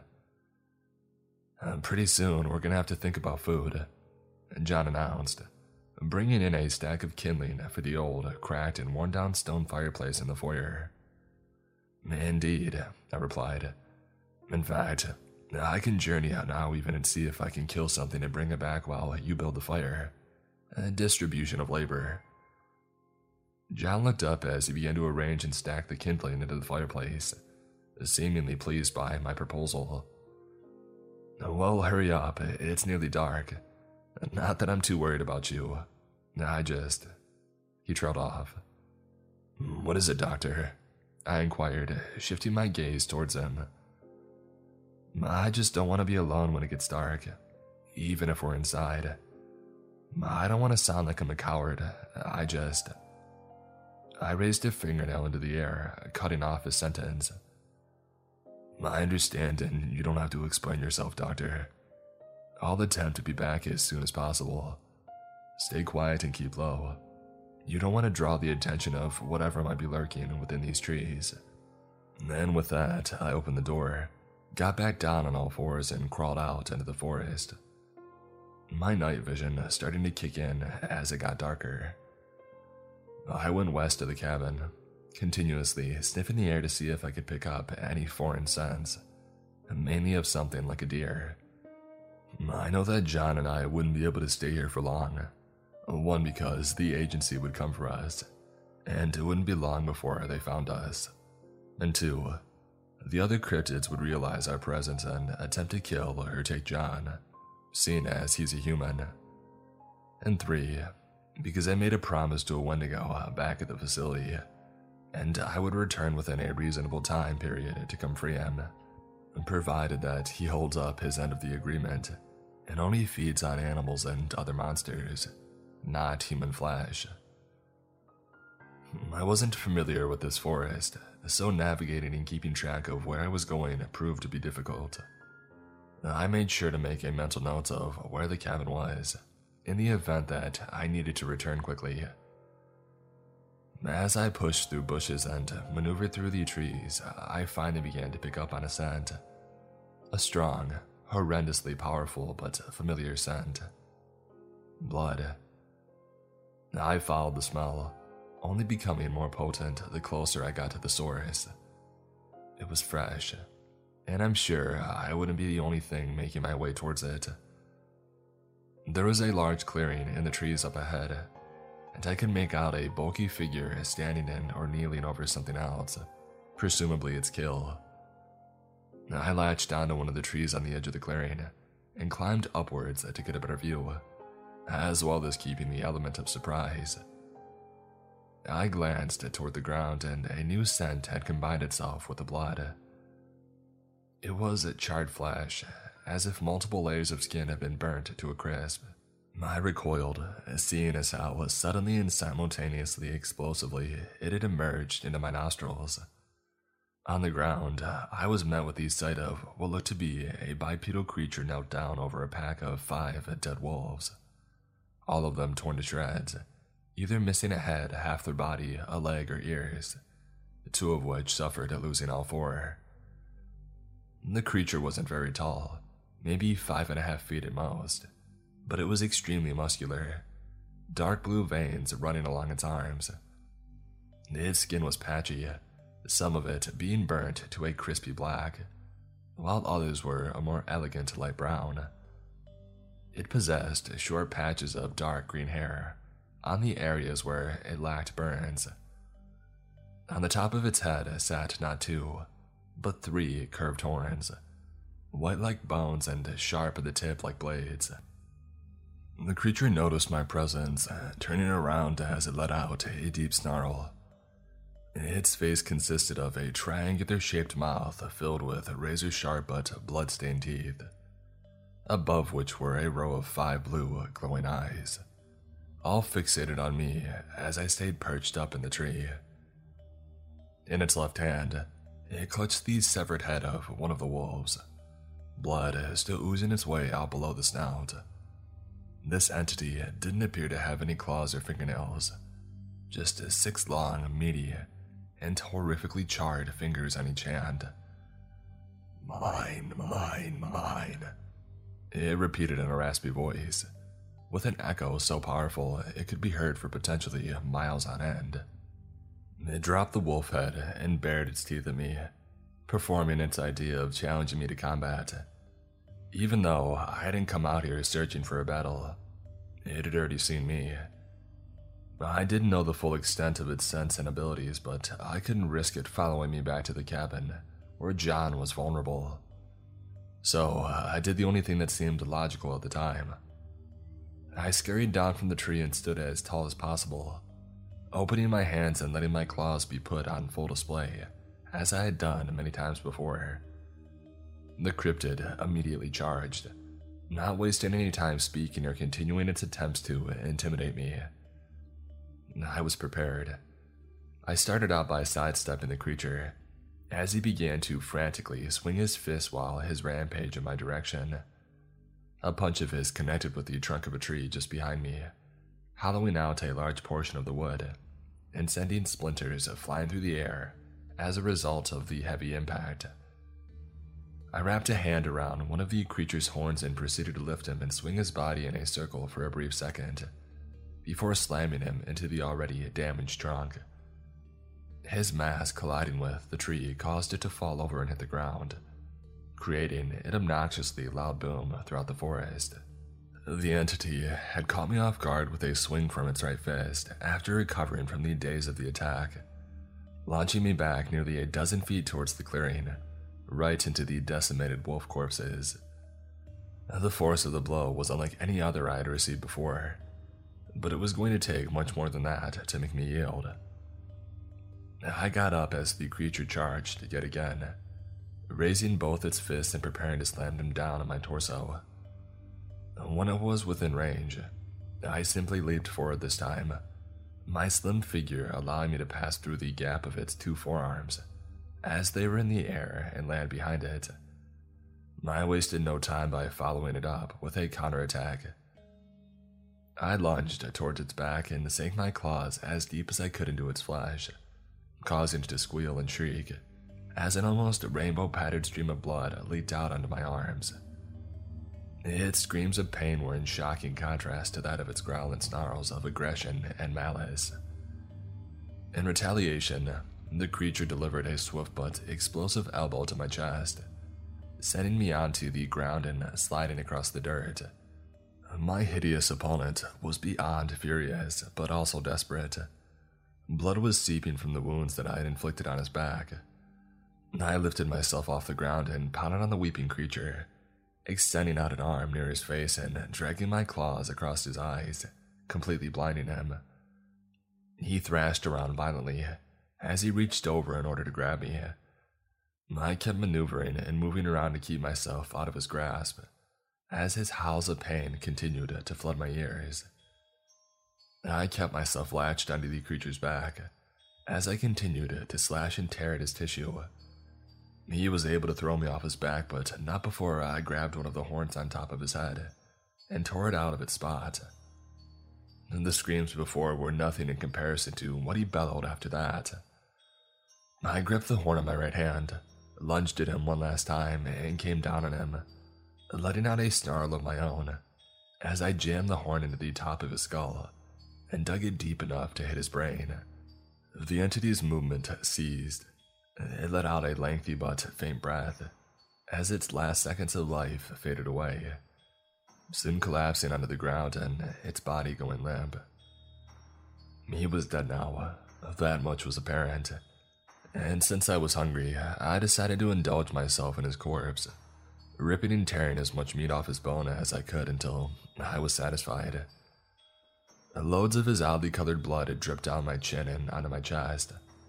I wiped it away after finishing my feast and stood up. Soon, animals and other cryptids would converge on the site of our chaotic and brutal showdown, presumably to clean up what was left over. I noticed a bit of my own dark blue colored blood drip to the ground from a small puncture wound on my waist. My chest also ached from the first hit I had taken from the creature towards the start of the fight, but I knew that it would heal soon enough and I would be fine. I left the clearing after looking around for a bit, and killed a simple squirrel on the way back to the cabin for John to eat. I didn't have time to look for anything bigger or more filling, not with John still at the cabin by himself with no weapons left for self-defense. "What took you so long?" he exclaimed as I let myself in, being careful not to stand up too fast and hit my head on the ceiling. "I was unfortunate enough to encounter a cryptid," I replied. "I couldn't risk it following me back here and discovering you." John's expression of annoyance quickly shifted into one of gratitude, but also pride. He seemed quite impressed at what I considered a casual announcement. "Oh, well, thank you. That's probably the right call. I mean, after all, you're the boogeyman's boogeyman." Without responding verbally, I held out a corpse of the squirrel that I had snatched up on the way back. John looked at it blankly, unimpressed by what was in front of him. "That's my dinner, I'm guessing?" he asked, already aware of the answer. "Precisely," I responded. raising my opposite hand and pointing a finger toward the fireplace, which was now lit, the smell of smoke lingering in the foyer as the flames danced around the wood. "Well, I found some knives in the kitchen after I finished up making the fire. I'll get one and gut this poor guy," John announced, holding up the squirrel above his head. John went on and did as he had proposed, skinning and gutting the dead creature, although he didn't appear to be very skilled at it. There wasn't enough time for him to perfect his craft, as we had to keep moving in the morning. I sat with John by the fire as he allowed his meal to cook. An experience I never had previously. It was soothing. The only time I ever had to relax was in my containment cell back at the facility. I was put in there between operations or missions.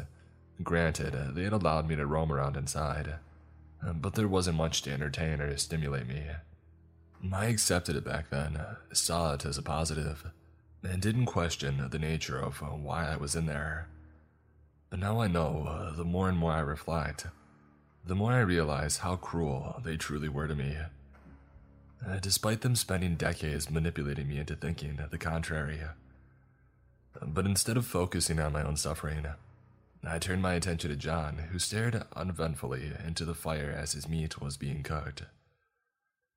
"Doctor, before we had escaped, when I intervened in your fight with the other scientist, he mentioned your daughter had been taken by a cryptid," I stated. "Is that true?"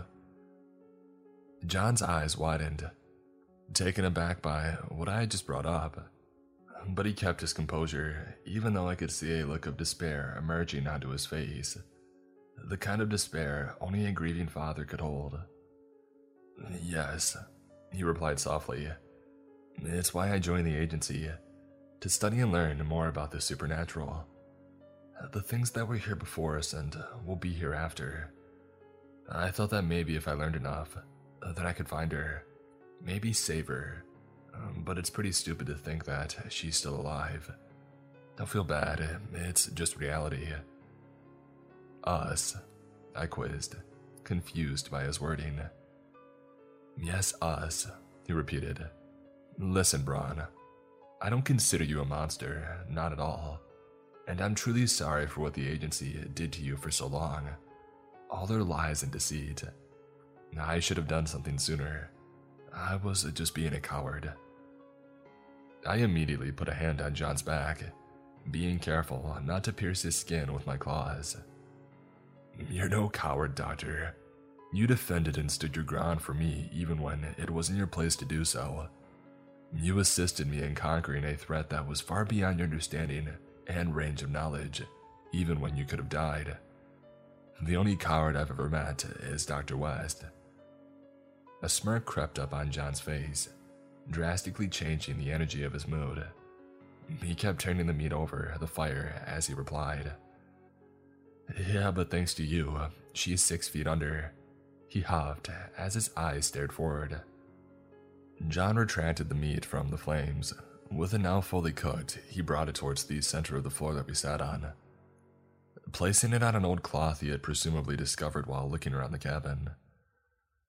"Of all the people that I've met, you're the most human out of all of them," John vocalized, taking a glance up towards my eyes. "I'm grateful for your kindness, Doctor, but this world, your species, they will never accept me. No matter how much I try to prove otherwise, I will always be a monster in their eyes, and nothing more. But that won't stop me from protecting your kind." "That's extremely noble of you, Braun. Protecting a group that doesn't deserve it. I know we're definitely not saints, but I guess we're salvageable," he said with a hint of sarcasm near the end. The rest of the night went as expected. John and I discussed our views on the world and the predicament that we were currently in. He even taught me certain social customs and things humans do that I didn't know of, like fist bumping, which was odd seeing as he had just informed me of the gesture of high-fiving not long ago. John finished his dinner and we soon drifted off to sleep, although he ended up sleeping far longer than I did. I only need a couple of hours at most due to the way that I was designed. John awoke as the sun had just finished rising. Birds were outside chirping away as the morning light shined through the windows. We didn't waste any time. He and I exited the cabin and began journeying deeper into the forest, John bringing along the knife that he had used to prepare his meal the previous night as a last resort weapon. You know, when my daughter was taken and I realized I would never get her back, I considered ending it all. Just a few too many pills and the pain would all be over.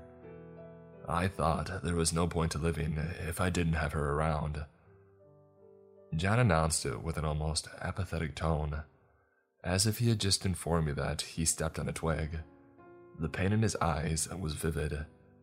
I could tell that he was masking what he truly felt.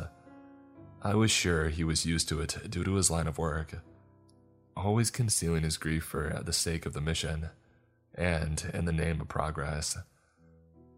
I stopped us both, looking down at John as he tried to avoid eye contact.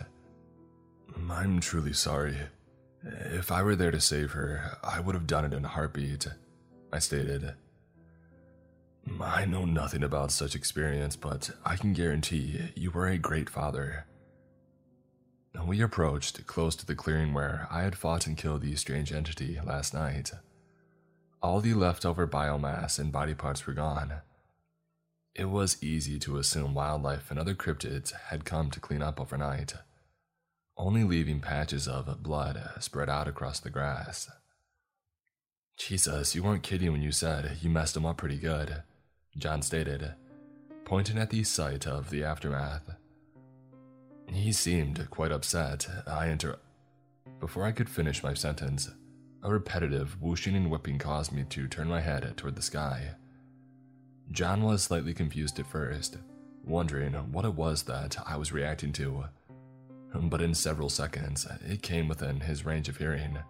"Crap, a helicopter," he exclaimed in a forceful whisper. "Get low, now," I shot back.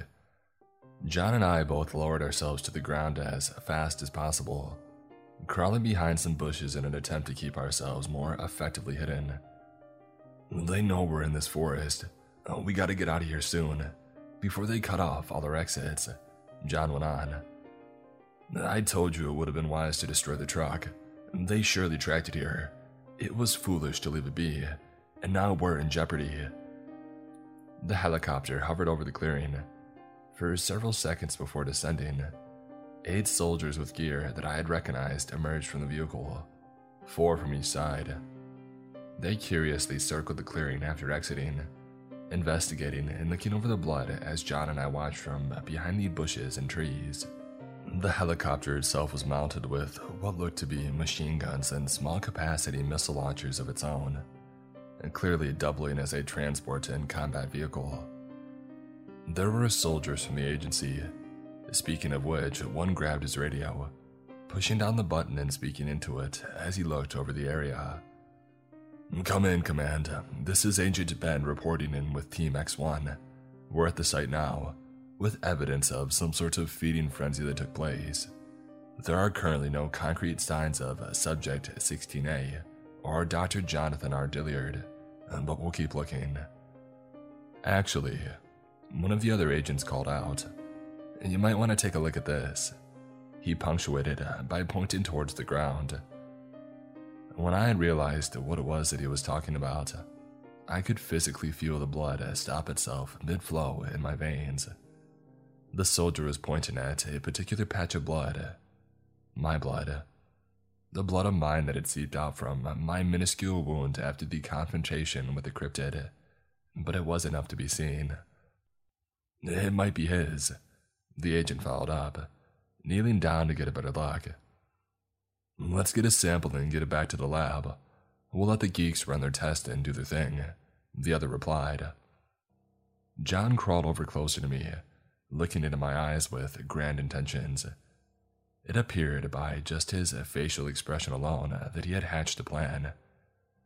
"Use your claws to tear some of my lab coat," he asked, yanking at the fabric. His idea had quickly clicked in my mind. I did as requested and quietly ripped some of the material off his coat with 2 of my fingernails, John scratched his own cheeks and forehead hard enough to just about draw blood, and then scraped his hands against the ground, rubbing mud on the clothes and skin to make it appear as if he had just escaped an attack. Climb up one of these trees and get the vantage point. I'm going to bluff long enough to get them all in a close enough spot where you can take them out without any disaster, he informed me. Be careful, Doctor, I nodded to him, following his request and using stealth and precision to scale the tree closest to me. John sighed, clearly nervous about what was soon to be going down. He raised himself up and began to march toward the clearing, making sure to walk with a limp for a more convincing effect. The soldiers quickly turned their attention and pointed their assault rifles at John. Come in, Command. Come in, Command. Dr. Jonathan R. Dilliard had just been spotted, requesting orders, the biggest of the bunch said after fidgeting with his radio. John held his hands high in the air. I could only see at the back of him for now, but I could smell the fear coming off of him. He was terrified, yet still doing what needed to be done. Don't shoot, John pleaded. You don't understand. Subject 16A, he forced me. He said he would kill me just like he did West if I didn't help him get out. He made me drive him and dump him out here. I only just barely got away. It was unclear whether or not the men had bought his story. They still kept their rifles trained on him, not letting their guard down. We have orders to kill 16A once we find him, one of the agents in the back shouted. Where was he last at before you got away? There's a cabin about a half mile from the clearing. I can take you to it, but we gotta be careful. 16A isn't the only thing in these woods. He punctuated by pointing at all the blood on the ground. The agents all turned and looked at each other, debating whether or not it was a smart move to follow John. I was thoroughly impressed with his ability to keep calm in the face of such overwhelming odds. We'll go with you, Doctor, said the agent in the front, but you gotta stay in our sight. You try to cut and run or pull a fast one, and I'll personally make sure you end up as Swiss cheese. Or better yet, I might even let 16A have his way with you before we take him out too. The man then turned and nodded his head to the pilot in the helicopter, signaling for him to stay behind. John motioned to the group and began to lead them out of the clearing towards the cabin. I stayed behind and didn't immediately follow. I wanted to wait a bit. The agents knew I often liked to move from tree to tree, so if I were too close and they decided to look up, it would surely mean the death of John and potentially me as well. It's a shame what happened to West, said the leading soldier. Really, I kinda thought she was a nutcase, replied one of the agents towards the rear of the line. All of the others seemed to agree with the latter, a few of them even nodding their heads to further the point. I maintained my silent movements as I followed the men from up in the trees, sizing them all up as we approached closer to the cabin. Yes, but please be careful, he might still be inside, John said, feigning concern. The agents still raised their weapons and slowly surrounded the perimeter of the cabin. Two went right up to the front door, presumably to breach it. And they looked at each other for a few moments before one had clutched his rifle, leaned back and kicked the door down, despite the fact that I'd already sliced the lock off. The pair entered inside to search the interior, while the other 6 kept themselves posted around the perimeter, keeping them in close enough range to take them out but also not to get overwhelmed. It started with the back of the cabin, swiftly but quietly jumping down from the tree and right behind the guards. And before they could react, I quickly grabbed them each by the skull and slammed their heads together, using just enough force to knock them both unconscious for the time being.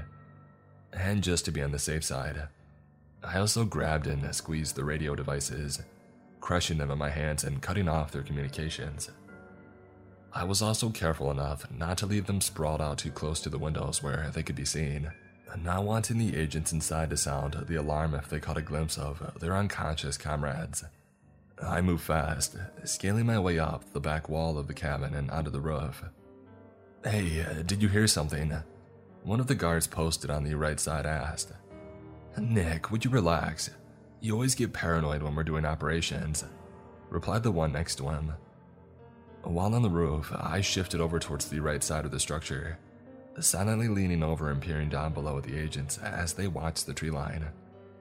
I repeated the same set of actions I had done with the first pair, and then crawled back up to the roof, maneuvered to the left side, and did it once again, only leaving the pair that was searching the inside of the cabin still left. Still moving around the roof on all fours, I made my way over to the front and signaled to John to lure out the two remaining agents. "Hey, quick, get out here, now," he shouted. "There's something coming."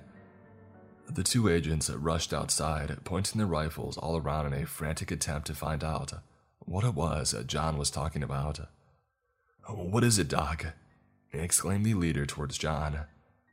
I dropped down and pounced on the two guards, slamming once against the wood and letting him slump to the floor of the deck. The other one was able to fire a shot up before I grabbed him. The bullet struck me in the waist and a small puddle of my blood splashed onto the dusty wood finish below us. Instead of immediately knocking him out, I went for his gun first, yanking it from his grasp and slamming it hard enough on the railing of the deck to snap it in half.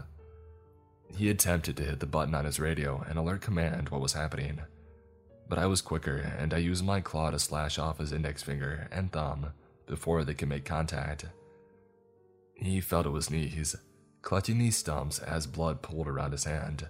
I grabbed his neck and began wrapping my fingers around his throat and lifted him into the air as I stood up. "Let me go, you ugly son of a gun," he squirmed, making futile efforts to escape my hold. I bared my teeth. The stinging from the gunshot wound had begun to bother me, but it wasn't nearly as bad as I thought it would be. It would heal soon enough.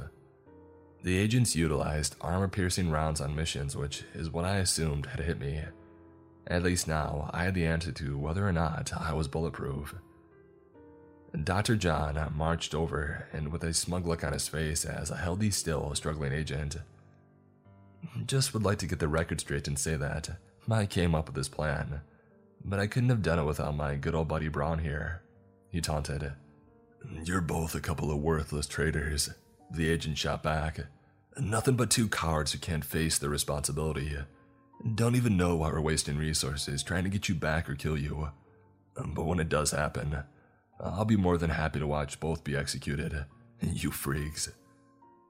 That word came up again. Freak. God, I hated it. I used to play it off and ignore the instances where someone called me that word, but I was done tolerating it. All those years I let it slide, but no more. I turned and slung the agent hard enough to send him crashing through one of the front windows and colliding with the fireplace in the foyer. When he impacted with the stone, dust dispersed itself vertically and horizontally from behind his back before he fell face first onto the floor. The spot where he had impacted had left a dent that was dripping with an uneven coating of blood. Even John was shocked. He stepped past all the broken glass from the window and slowly approached the agent's body, rolling up his sleeve and checking for a pulse. "He's dead," John confirmed. "Gosh, Braun, you threw him hard enough to kill him. Not that I blame you." To be completely truthful, I hadn't meant to actually kill the man. The combination of the irritation from the gunshot wound and his continuous arrogance had flared up my rage, causing me to use more force than what I had originally intended to do. Even covered in body armor and gear, he still couldn't handle the force of the impact. The second human being I'd ever killed. But unlike with Dr. West, this death didn't feel satisfying or cathartic. Rather, it caused me to feel quite guilty, even despite the anger that I had felt towards him. "Don't feel bad, Braun. He was far from a good man," John said, almost sensing the change in my demeanor. "It's not like you just slaughtered the whole squad like some bloodthirsty monster." I knew he didn't have time for me to stand there and reflect on what had taken place. I ordered John to grab one of the unconscious soldiers' rifles, along with the two radios that I hadn't yet destroyed, and follow me back to the helicopter. The pilot was still sitting inside the cockpit. The look on his face was one of complete and utter terror as he spotted John and I emerging from the trees and into the clearing. He attempted to try and radio command for help, but with my speed and disregarding my wound, I ran across the clearing on all fours and leapt into the helicopter, grabbing the pilot's arm and stopping him. You will not say a word to them, but if they so choose to contact you, you will inform them everything is going according to plan. Otherwise, I'll put an end to you and pick your bones clean, I growled, baring my teeth just inches from the pilot's face. He took my threat seriously, and that itself was a massive understatement, considering I picked up the scent of urine suddenly coming from his crotch area. John boarded the helicopter after finishing his dash across the clearing, panting heavily as he clutched the rifle that he had picked up. Take us back to Site 12. If you try anything funny, I'll paint the windows with your brain matter, John ordered the pilot, keeping the rifle aimed at his head. The pilot, sweating and slightly shaking in horror, maneuvered the helicopter out of the clearing and ascended 3 of us into the sky. The helicopter radio crackled to life soon afterward. This is Command. Please confirm mission status. I repeat, this is Command. Please confirm mission status. The pilot's eyes frantically darted around. John pressed the barrel harder against his temple. I drew my claws, waving them slightly near the pilot in order to intimidate him. This is Chopper Y-32. Mission was a failure. Dr. Jonathan R. Dilliard and Subject 16A have yet to be discovered and or eliminated. Heading back to base. Although it wasn't what we told him to say, it still worked in our favor nonetheless. The ride itself wasn't very long due to the method of transportation. It went by far faster than when we had traveled here in the truck. John kept his rifle up against the pilot's head the entire time. I was uncomfortable during most of the ride due to having to lean over while inside the cockpit because of my height. Are you guys gonna kill me? The pilot asked, making sure that his radio was muted. Not if you do what we ask, John replied. What do you guys even want? Money, guns? We want salvation for both man and cryptid, I snarled, and for the agency to pay for its crimes.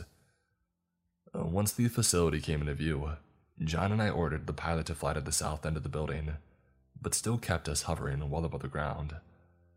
I couldn't simply go inside and free the Wendigo, not how I did it last time. We got lucky and John was able to talk his way through security and get the cameras disabled while I convinced the Wendigo of our plan. Not to mention it was now daytime, which meant more guards roaming the hallways. We needed a distraction, and I knew just what it would be. A missile from the helicopter, right at the north end of the building where the weapons vault was located.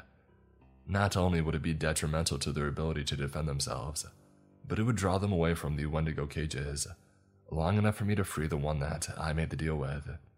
We see that you're within range to land at Chopper Y-32. Just wanting to confirm your coordinates. Came a voice from the radio. The interior security cameras wouldn't come into play this time around. Not only would they be unlikely to be monitored in real time during all the commotion, but there's a good chance the explosion would corrupt and destroy their ability to function properly. Fire a rocket, John demanded the pilot. Northeastern corner. Oh, what? The pilot shrieked. Are you insane? Now, I growled, reinforcing John's command. Sweat dripped itself down from the pilot's forehead as he reached a shaky finger over to the launch button on the cockpit control panel.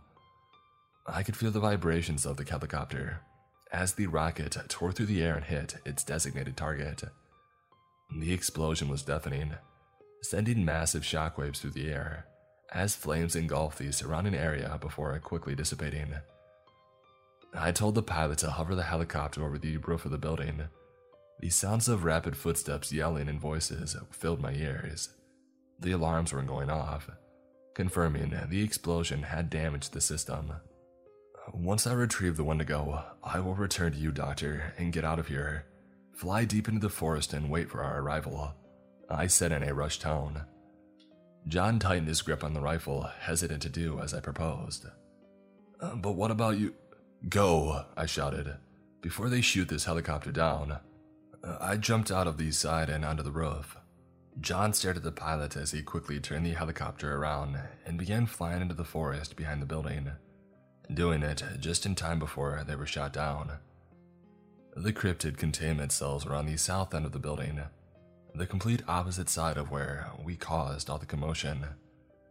Agents were flooding outside with what little amount of weapons they had left, trying to find any other threats in the area. My gunshot wound had nearly healed completely, so it didn't give me much trouble as I crawled along the roof to the south end of the facility. I found an exterior air duct vent. I quickly wrapped my claws around the cover and tore it off before crawling inside.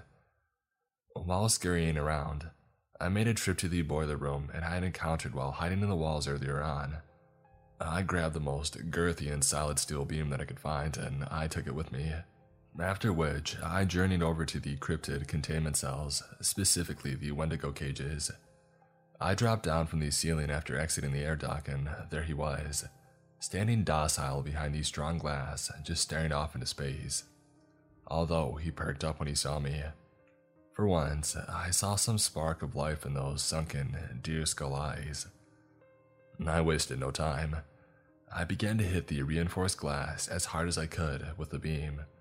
Swing after swing, impact after impact, and it finally cracked. It actually worked. I pulled the beam back in with all my might and swung it one last time, finally breaking the glass. The Wendigo was joyful as he slowly stepped out into freedom, but that was easy to tell from looks alone. "You were honest," he said, in what I assumed to be his default voice without mimicking anyone or anything. It was low, yet not extremely bassy tone, resembling the loud whisper of an average man. "Follow me," I advised. "Be prepared, we may have to fight, but you must remember our bargain. No killing the humans unless absolutely necessary." Saying it almost made me feel hypercritical, considering early events. I led the Wendigo down the hall, and we both got down and did our best to move quickly towards one of these side exits on the facility. I was quite a bit faster, but slowed down enough for us to be within a reasonable distance of each other. "You kept your word," he told me as we dashed down the hall. As I said I would, I replied while keeping my eyes laid upon the sight in front of us. I picked up the scent of a guard around the corner. We'd surely have to take him out before moving on. As to why he hadn't joined his comrades at the explosion site was questionable. When we rounded the corner, the guard was paralyzed in pure terror, as he got a look at the Wendigo and me. I pounced across the room and grabbed him before he could react, slamming his head against the wall on the right and letting him fall unconscious. I laid eyes on one of the doors with "emergency exit" labeled above it. I didn't stop running, and neither did the Wendigo as he trailed close behind. I threw my weight at the door, causing it to be yanked right off of its hinges, and slam onto the ground. "Into the forest," I announced, beginning to dash into the tree line as the Wendigo followed. I could only hope this would be the last time I'd ever have to set foot inside that cursed building. After I had picked up John's scent, it wasn't long before we were reunited. He was still taken aback by the sight of another entity with me. He originally had disagreed with my plan to free the creature. I motioned for the Wendigo to follow me into the helicopter with John and the pilot. Speaking of which, the pilot seemed to be even more terrified at the prospect of a Wendigo being added to the roster of passengers. It's nice to meet you." John scratched his head, looking up at the deer skull, still hesitant at the presence. The Wendigo gave no response, instead simply keeping quiet as he sat in the back of the helicopter next to me. John had told us that he had a location in mind of where to go, although he refused to give out the specific details for whatever reason. But even though this wasn't the last of the agency, they had taken quite a hit at their ability to function. For now, we would be free of their wrath and tyrannical ways. I turned my attention to the Wendigo.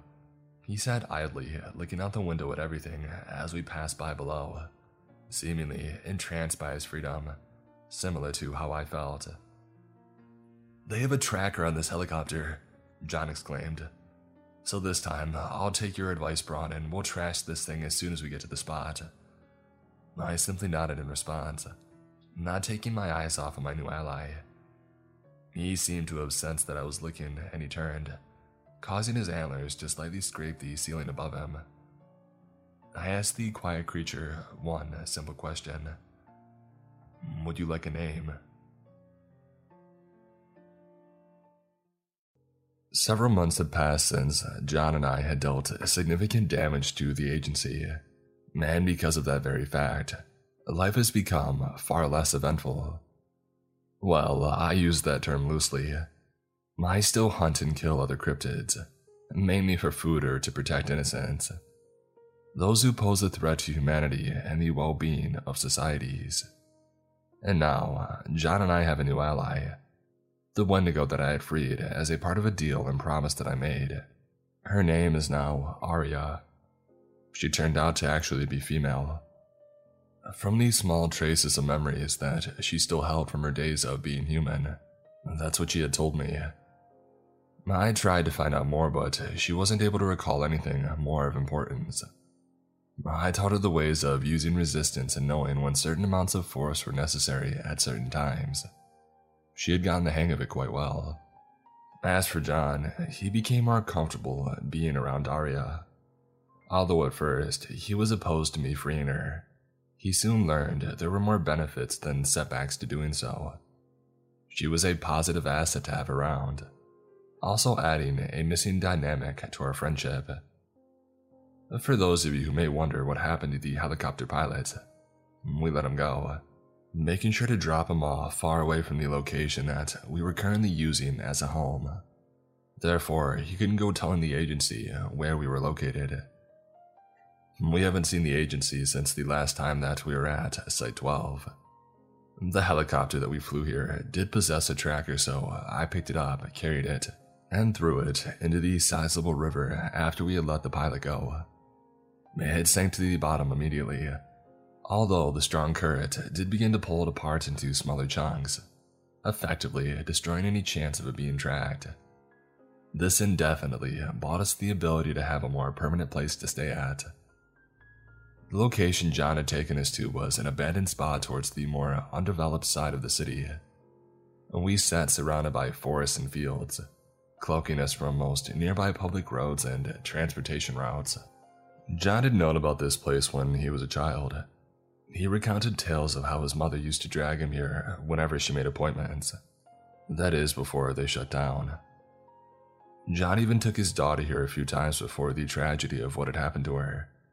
He said, unlike with his mother, he actually enjoyed coming here with her and seeing the look of joy spread across her face. But now, the most of the surrounding area had been overtaken by nature over the span of nearly a decade. Nobody gave the structure a second glance, although I'm sure the sight of either me or Arya would be enough to send the average man running. One day in particular, I had taken Arya out with me to go hunting for a new supply of food, mainly for John. He only had about 4 meals worth of sustenance left. He stayed behind in the spa in order to work on reinforcing any weak points that were left over. This time, far more confidence being alone due to him, having an assault rifle he picked up off an agent that I had knocked out a while back, during a confrontation at the cabin. John also had finally gotten rid of his lab coat, switching it out for an old black long-sleeve sweater and pair of jeans that he had discovered while scouting around the spa. Since both Arya and I were around, John hasn't had to fire his rifle up to this point, meaning that there was still plenty of bullets left for him to use if he had to. The particular forest area around the spa had a much less flat terrain than the previous few that had been during the past several months. Some hills were steep, so much so that bringing a human along wouldn't do much good anyway. Arya looked at me as we both scanned through the tree line, looking for any potential prey items. It was a subtle bonding experience for the two of us. "The human," she stated, shifting her way around a boulder. "Why does he not fear you?" I smiled, allowing my teeth to be shown as I crawled forward. "He did at first, they always do. Dr. John is a good man, a friend to both of us. I promise that you can trust him, I assured her. After all, he has shown that he is an ally so far, has he not? She had tilted her deer skull to the left, seemingly trying to look away. I've killed so many of them, came a loud whisper. So many humans. Do you think the rest could ever exist with you and I without conflict? I stopped for a second, my claws sinking slightly into the dirt beneath us as I contemplated my response. No, I said bluntly. There will most likely never be peace between cryptid and man. Not completely. But neither is completely wrong or right in their assumption of the other. I've seen benevolence and evil in both. Arya stood, seemingly saddened but satisfied with my answer. I could tell that she felt the same thing deep down, but there was not much that could be done about it. How did you know that you hate them? She inquired, now looking me directly in the eyes. The humans. I don't hate them, but some are corrupted, I replied. Back before I found my path away from the agency, a cryptid who I had been sent to destroy murdered the men who were my comrades at the time, and I was forced to watch. After which he told me that I needed to discover who I truly am, what I can do, why the humans in power try to hide our existence from the rest. He was correct with most of his assessment. The only true reason I ended him was because he was slaughtering innocents. Arya seemed stunned by my monologue, keeping her sunken eyes trained forward as we both took in the landscape around us. Then why did you rescue me? She asked. I took a couple of steps closer, letting the slight breeze in the forest pass between us. It was a good question. That much was true. Because now I see the truth. Monsters are made on the inside and not the out. You overcame your bloodlust, despite your instincts and what humanity claims you are, and you have shown that you can be different, that you have the will to overcome what you're supposed to be, and instead, act as you desire to be. Just as I overcame what the agency that created me to be, a ruthless killing machine, you have overcome what humanity has painted you to be, a bloodthirsty monstrosity. Arya slightly backed up, not knowing how to respond. I stepped forward and let a claw rest on her shoulder, to which she seemed to be reassured by. Looking over my shoulder in what almost appeared to be shame. I still have very much to learn, Braun, she announced softly, shooting a glance toward the ground. We all do, I replied, both man and cryptid alike. It was when I looked past Arya, I caught a glimpse of something strange near one of the trees behind her. Something that looked as if it definitely didn't belong. Not out here. What is it, Braun? She asked me curiously, sniffing the air as I pointed towards the site. I did the same, now picking up the scent of what was rotting and decayed flesh. Be on your guard, I told Arya. We may not be alone. On all fours, I crawled across the terrain and followed the smell as well as the sight.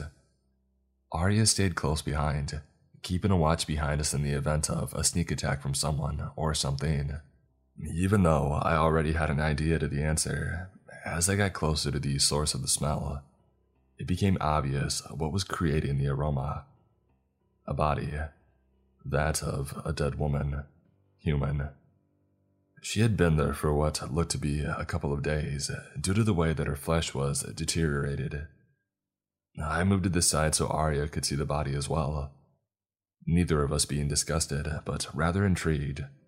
This could mean a potential cryptid was out there with us. Arya was already one step ahead out, keeping her wits about her.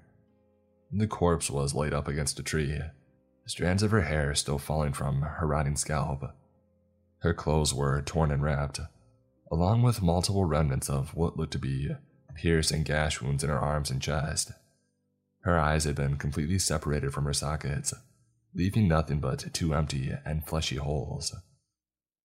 There's competition in these woods, Arya snarled, getting into a more combative stance. No, I told her. This was more than likely a human or something even more intelligent. What makes you so sure, Bronn? She said, turning her deer skull to glance at me. I've encountered many beings throughout the years, most of which consume their kills just like us. There have been expectations, but this seems like pure malice. Nothing more than a warning or a trophy designed to strike fear into the hearts of those who come across it. We should find whatever has done this and put a stop to it, she snarled, before it attacks us first. Precisely, I responded. Perhaps we've stumbled upon unwelcome territory, something that saw us at home and no longer wants us here. Arya and I continued to search the forest, going up and down hills, running past ponds and through lines of bushes. For a while it seemed as if nothing was there. Whatever had done that to the unfortunate lady was now long gone.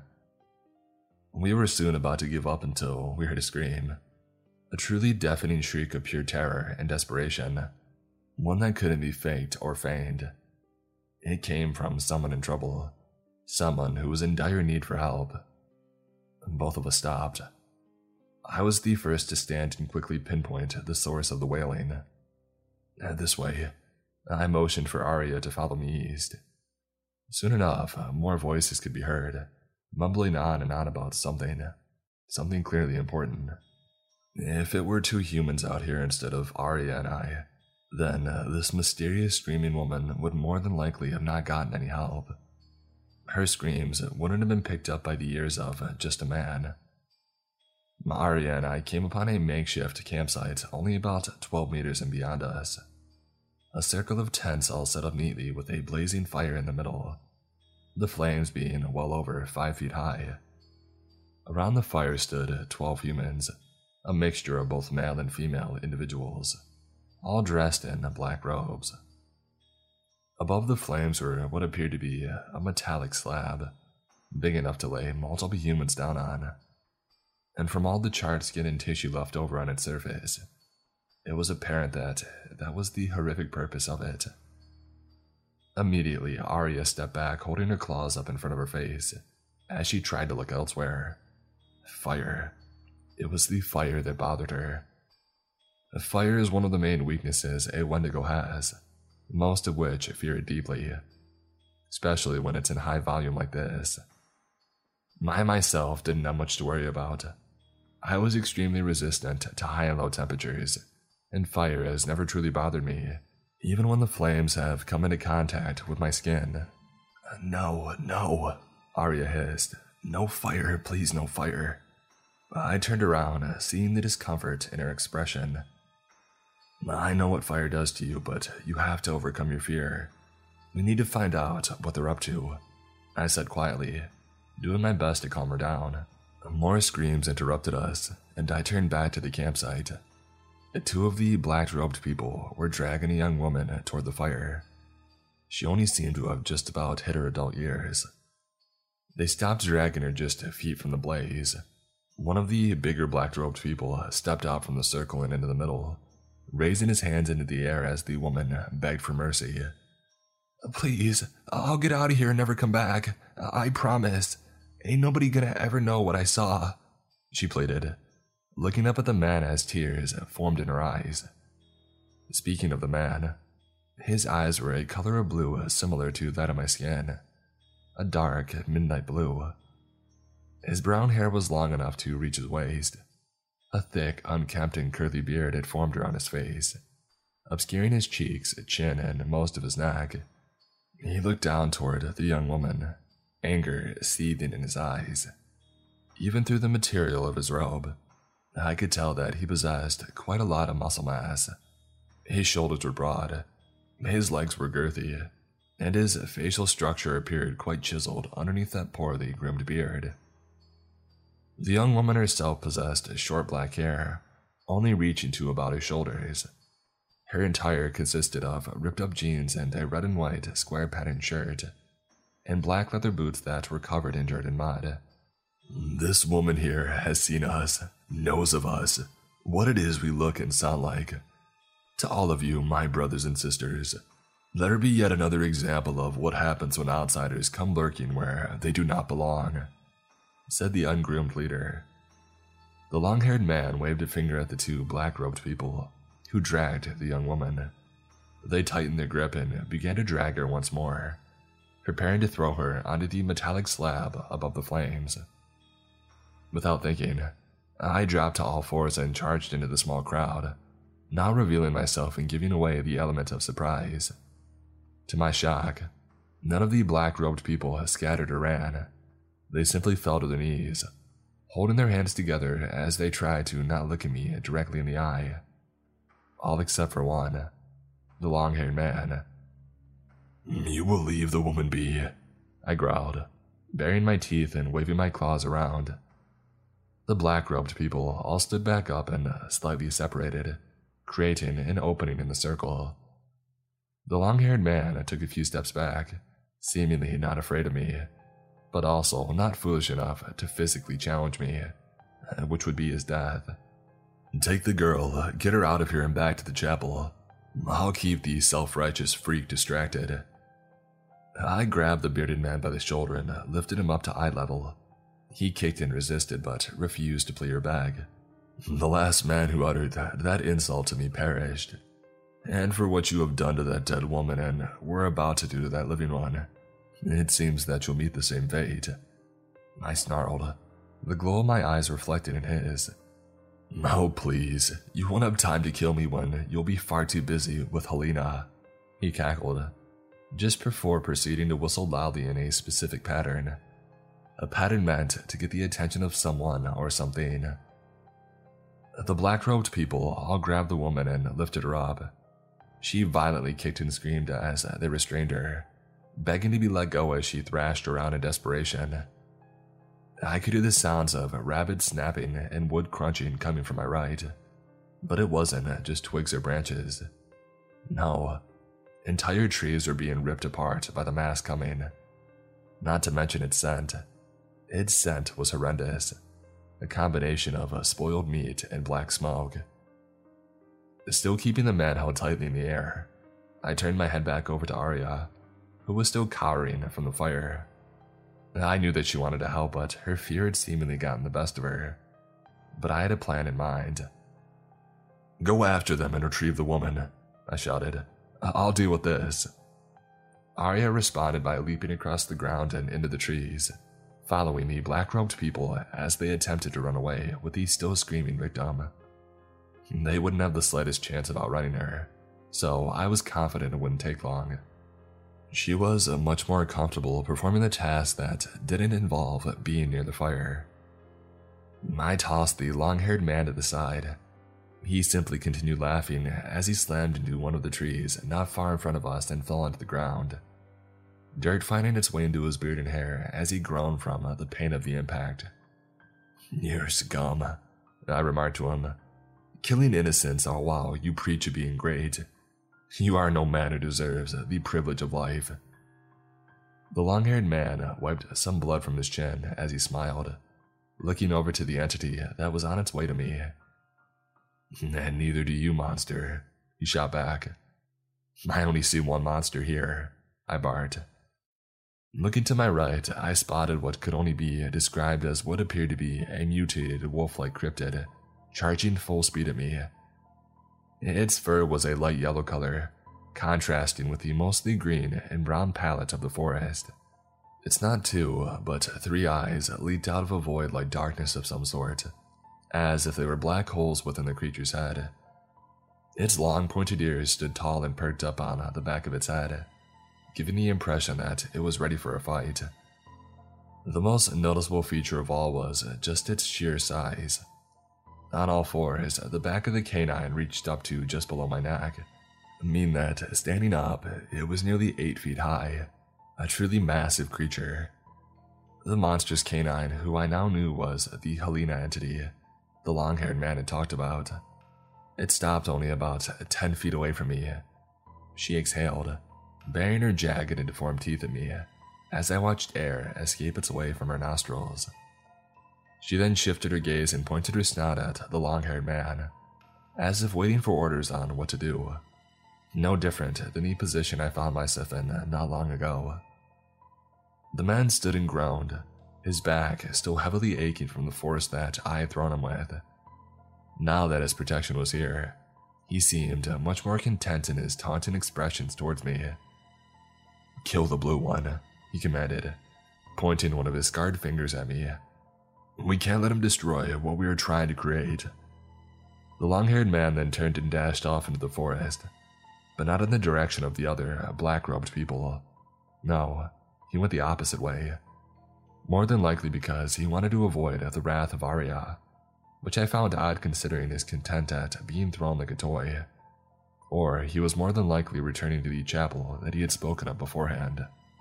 I could hear screams of terror and more than likely pain in the direction the black-robed people had run off with the kidnapped woman, signaling that Arya had caught up with them in mere seconds, and was already getting to work, taking them down and rescuing their victim. I turned my attention back to Helena, attempting to try the less violent approach at first to calm the tension, something I had rarely ever done with cryptids in the past. "This is not a battle you want to seek. You can be more than what he tells you that you are. You must believe me," I said, keeping my guard up as I spoke, not wanting to be attacked while not expecting it. Helena only continued to maliciously snarl at me, clearly not invested or interested in what it is I had to say. I still figured getting to her physiologically was worth a try, all things considered, but I still needed to defend myself as well as eat. I quickly realized that attempting to talk her down would only be a waste of my energy, so I had to do what I was more familiar with. I went on the offensive, reaching over and tearing the thickest branch that I could spot on the tree near me, following it up by lunging at Helena. Helena opened her jaws wide as I came within range and leaped forward at me with a lunge of her own. I swung the branch vertically in an uppercut-like motion, colliding my arbitrary weapon with her neck area. The force of the impact caused her to be thrown onto her back. I seized the opportunity and I pounced onto her stomach. As I was wrestling and keeping the huge canine restrained, I heard Arya call out to me. "Braun, I've got the woman. I'm coming to assist you," she bellowed, confirming that she had made quick work of the black-robed people, although it was unclear at the moment whether or not she had killed them. "No, get her back home," I shouted back, not even turning around to see Arya. Helena continued to howl and bark, attempting to shake me off of her. I slashed off one of her front legs with my claws, causing her to writhe in pain as a green, almost mucus-colored blood burst its way out through the stump. At one point, Helena had turned over to the side and onto her belly in an attempt to crush me with her weight. Little did she know, it was a pointless strategy, one that would only make matters worse for her. Now I lifted her up and tossed her behind me. Helena was sent crashing through multiple trees and sliding across the dirt from the ground, finally stopping when she impacted with a boulder sticking out from the ground, causing chunks of rock to fly in nearly every direction. I dropped down onto all fours and charged at her as she was recovering, leaping onto her with enough force to send us both crashing through the remaining mass of the boulder. We'd tumbled down a hill behind the huge rock together, Helena still barking and snarling at an obnoxious volume during our chaotic descent. Grass, plants, and bushes were all trampled on our path. We both attempted to dig our way into the dirt for traction as we continued our fall, but we were going at a speed too great to completely latch ourselves on. We eventually hit the bottom. A shallow stream of water had splashed beneath us after our initial impact. Helena was the first to cover from the whole ordeal. She charged, slightly limping due to missing a leg, and proceeded to headbutt me as soon as I was on my feet, then quickly following it up by biting me in my right leg and viciously throwing me to her left. I roared from the sensation of her monstrous and deformed teeth sinking into my flesh as I collided with a hill of dirt. She charged once again. I reacted quickly and wrapped my claws around her snout when she was within range, preventing her from opening her mouth to bite me again, after which I vertically maneuvered my arm while I still kept her snout firmly grasped, forcing her to have to look up. Once she did, I seized the opportunity and slashed my claws in a horizontal fashion across her throat. Blood exploded from her wounds. Her once powerful and dominant howl was now reduced to nothing but a gurgling whimper, as she fell to the ground in a defeated manner. Helena lay there on the dirt, breathing heavily as she looked up at me, clearly in far too much agony to get back up and continue the fight. She went on to whimper and gurgle as her green blood leaked itself out from the gashes in her throat. I reached a claw over towards the back of her head, applied some force, and tore it completely off in order to speed up her death, not wanting her to have to suffer any longer. Her movement ceased. Blood poured out from below her snout and her cries of pain had come to an end. I threw Helena's severed head behind me, not wanting to look into those black holes of eyes any longer. After which, I sniffed the air for a scent of the black-robed people. All I could pick up was the potent scent of iron. Now that the battle was over, it was clear to me what the source of that iron was, and it wasn't the blood of Helena. These people had already proven themselves to be much worse than even most personnel of the agency, especially the long-haired man, torturing and killing a woman for more than likely some petty religious reasoning, even coming close to doing it again. Who knows how many previous victims they've had. I had no issue if Arya ended up killing them, considering the heinous deeds they were up to when we had stumbled upon them. I should have put an end to the long-haired man when I had the chance. I hesitated for far too long and it cost me. But I was grateful that we had saved a life today. Although it was unfortunate we couldn't save the dead woman that we had discovered. Nonetheless, Arya and I were successful with keeping that woman from one of the worst fates known to humanity. Not that I could have the experience myself, but I've seen humans being burnt alive before.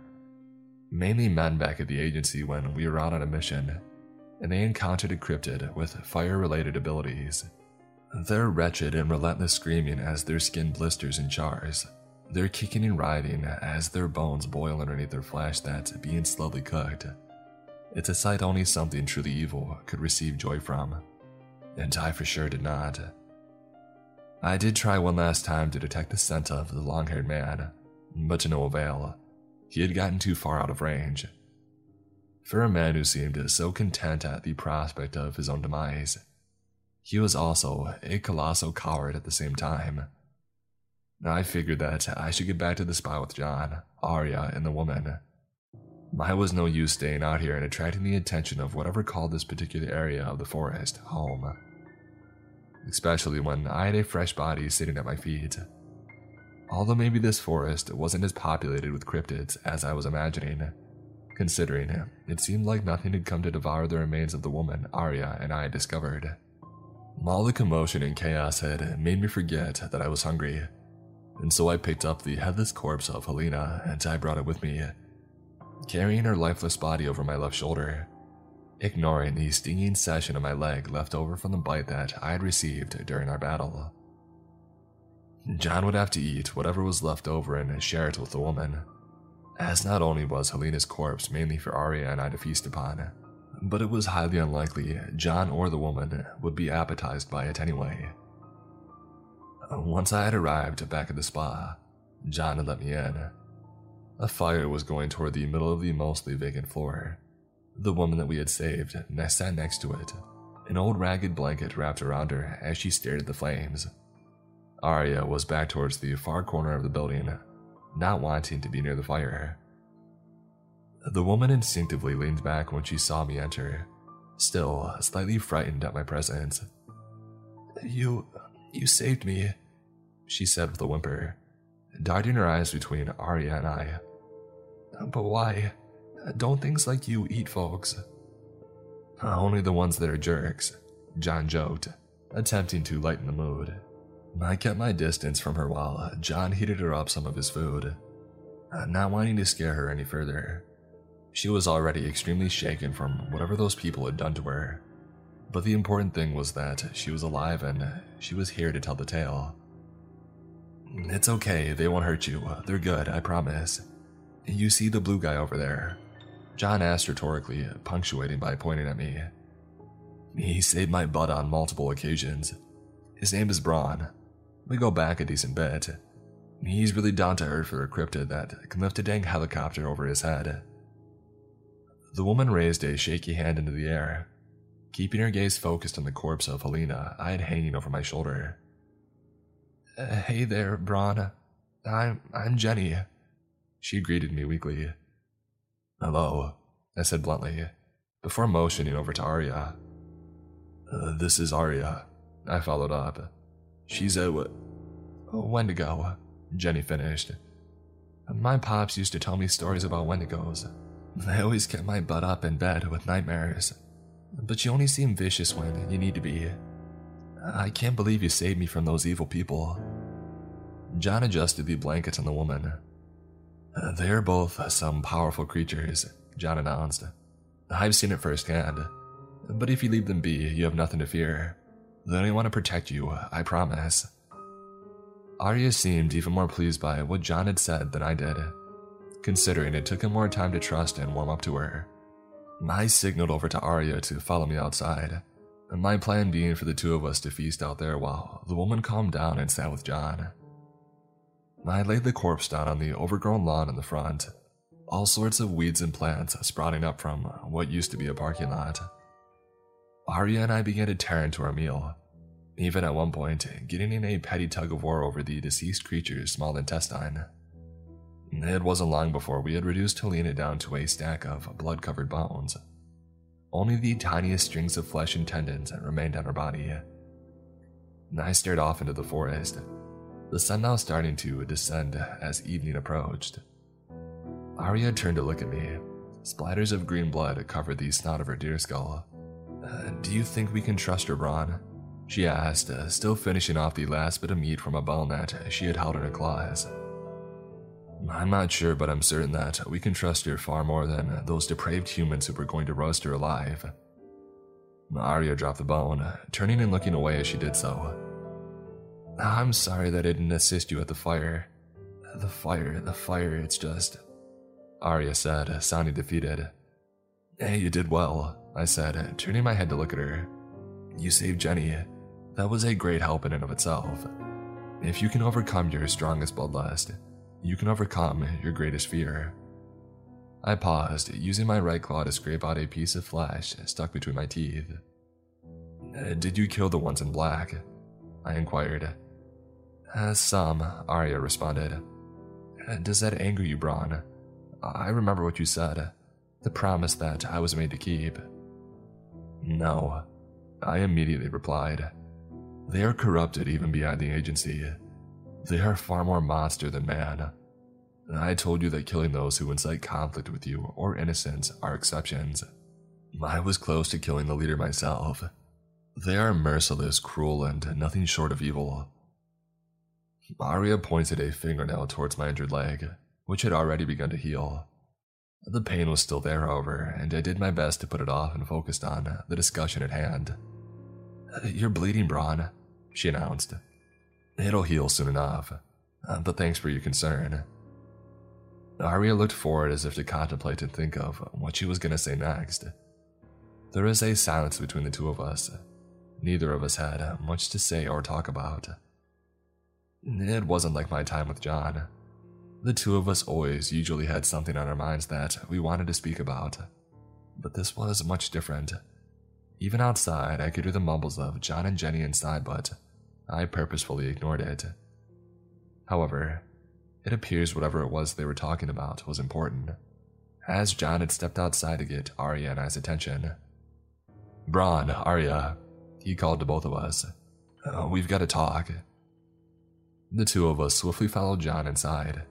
He seemed to have a bit of haste in his step, clearly wanting to inform Arya and I of whatever it was as quickly as possible.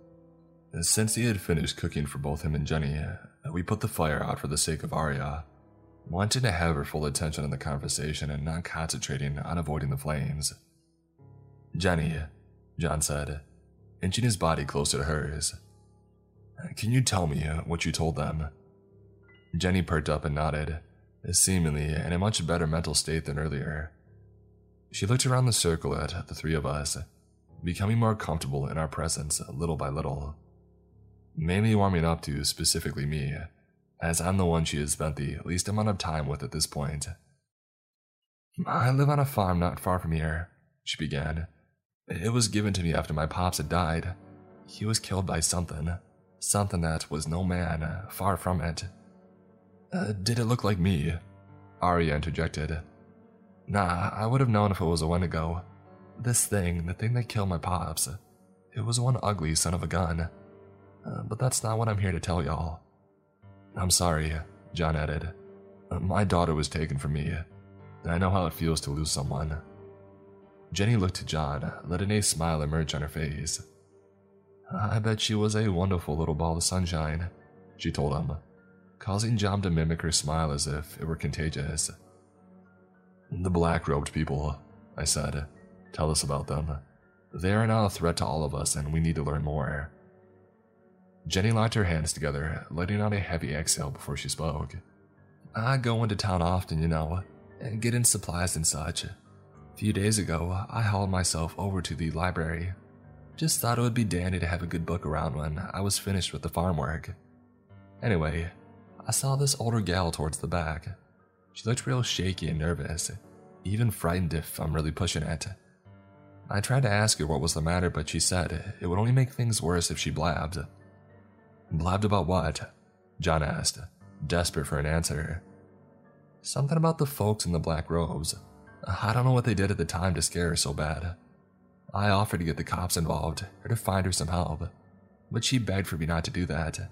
Said it would only stir the pot more and make her predicament even worse. Told me that she saw something she wasn't supposed to, and that they were coming for her, the folks in the robes." Did you try helping her regardless of her not desiring it?" I questioned. "Well, I very much did, but they came for her not too long after that. I tried to stop them while they carried her poor butt off into the backwoods of the building, and they took me too after I jumped in the mix, blindfolded and gagged the both of us. Said that if we told a soul, they would go get our folks too. Make them watch us die before they did the same to them. They dragged us out there and they killed the other gal. They were waiting a few days to cook me while I was still kicking and could feel it. The day came and they were gonna do it too. And that's when you two strange but helpful friends came to my rescue." The four of us all shared glances, darting our gazes around the room just before John raised the question that we were all pondering about. "So they're a cult. Do you know what they worship or want?" he quizzed. Jenny shook her head vigorously, indicating what John said was far from correct. "Nah, there's something more evil than that, more complicated. Their goals are bigger than just some demon worship or ritual. I reckon they'll be back faster than you said the word cult, and in bigger numbers. I don't know much, but I heard a lot of voices while I was blindfolded. They definitely got more than just 13. "The one with the long hair," I began. "Do you know his name?" "I heard a few of those weirdos say something like Yubel, but I can't be too sure. Never really been too sharp with my memory ever since I got kicked by a cow when I was a little girl." Yubel. The name kept repeating itself in my head. I hadn't even known of his existence for more than several hours, yet his name still provoked a deep rage within me. The same feeling of rage only one other name had ever been able to bring to the surface. The four of us continued to converse throughout that evening. Eventually, nighttime came and John and Jenny went to sleep. I wasn't able to fall asleep and get the couple of hours I usually desired. And so I went outside and crawled up a nearby tree, and simply looked out over the surrounding area. Arya came with and she sat at the bottom. We exchanged a few looks as we both sifted through our own thoughts. I thought about a lot, contemplated the events of my life over the past several months, wondered about where I would be if I had altered certain decisions. I do not regret most of my choices, especially leaving behind my former life as what amounted to being a cryptid mercenary. But one thing is for sure, I know that there would eventually come a day where I'm not able to keep myself hidden from the world anymore, and on that same day, everything I know would be in jeopardy. I thought back to when this all started, the day I encountered the yellow tentacle monster. Through all his monologuing and rambling, there was one sentence that stuck with me the most. "You are the material of a king, but continue to play the role of a pawn." I shifted my thinking over to Yubel, pondering as to where he could potentially be or what he was doing. I knew that first encounter would not be the last. He would come back, the hatred in his eyes, the way that he told Helena to kill me without hesitation, as if I were nothing more than a nuisance. I didn't fear him now. I could tear his head from his neck without so much as grunting. Rather, I feared what he might do to John, or even Jenny, in order to get to me. Not to mention Helena. Yes, she was a bloodthirsty cryptid, but was in the same position I once was. And that's why I attempted to speak to her at first, to inform her that things did not have to stay that way. She didn't have to be Yubel's killing machine, as I was the agency's. But in this world, not everyone can be saved. I wondered how many other humans or cryptids were out there, being used as nothing more than simple assassins, lied to and manipulated by those who held power over them. I've said before, both man and cryptid can be monsters, and I hunt monsters.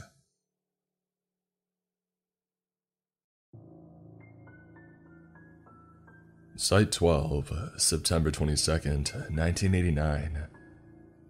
"Name," said the interviewer, his face steady, wanting to make sure every single detail he was about to put on record was correct. "Dr. Athena L. West, head of the Science Division and current overseer of Project Emulate," I replied, adjusting my glasses. "Please explain the purpose of your experiment and project." He came back. "Creating an intelligent artificial being with capabilities far beyond that of a human exoskeleton, in order to be weaponized against unlikely creatures and entities." The interviewer looks up, seemingly confused and simultaneously apathetic at my explanation. "Miss West." "Dr. West," I corrected, keeping my face firm as we locked eyes. "Dr. West, do you have a name for this being that you intend to create?"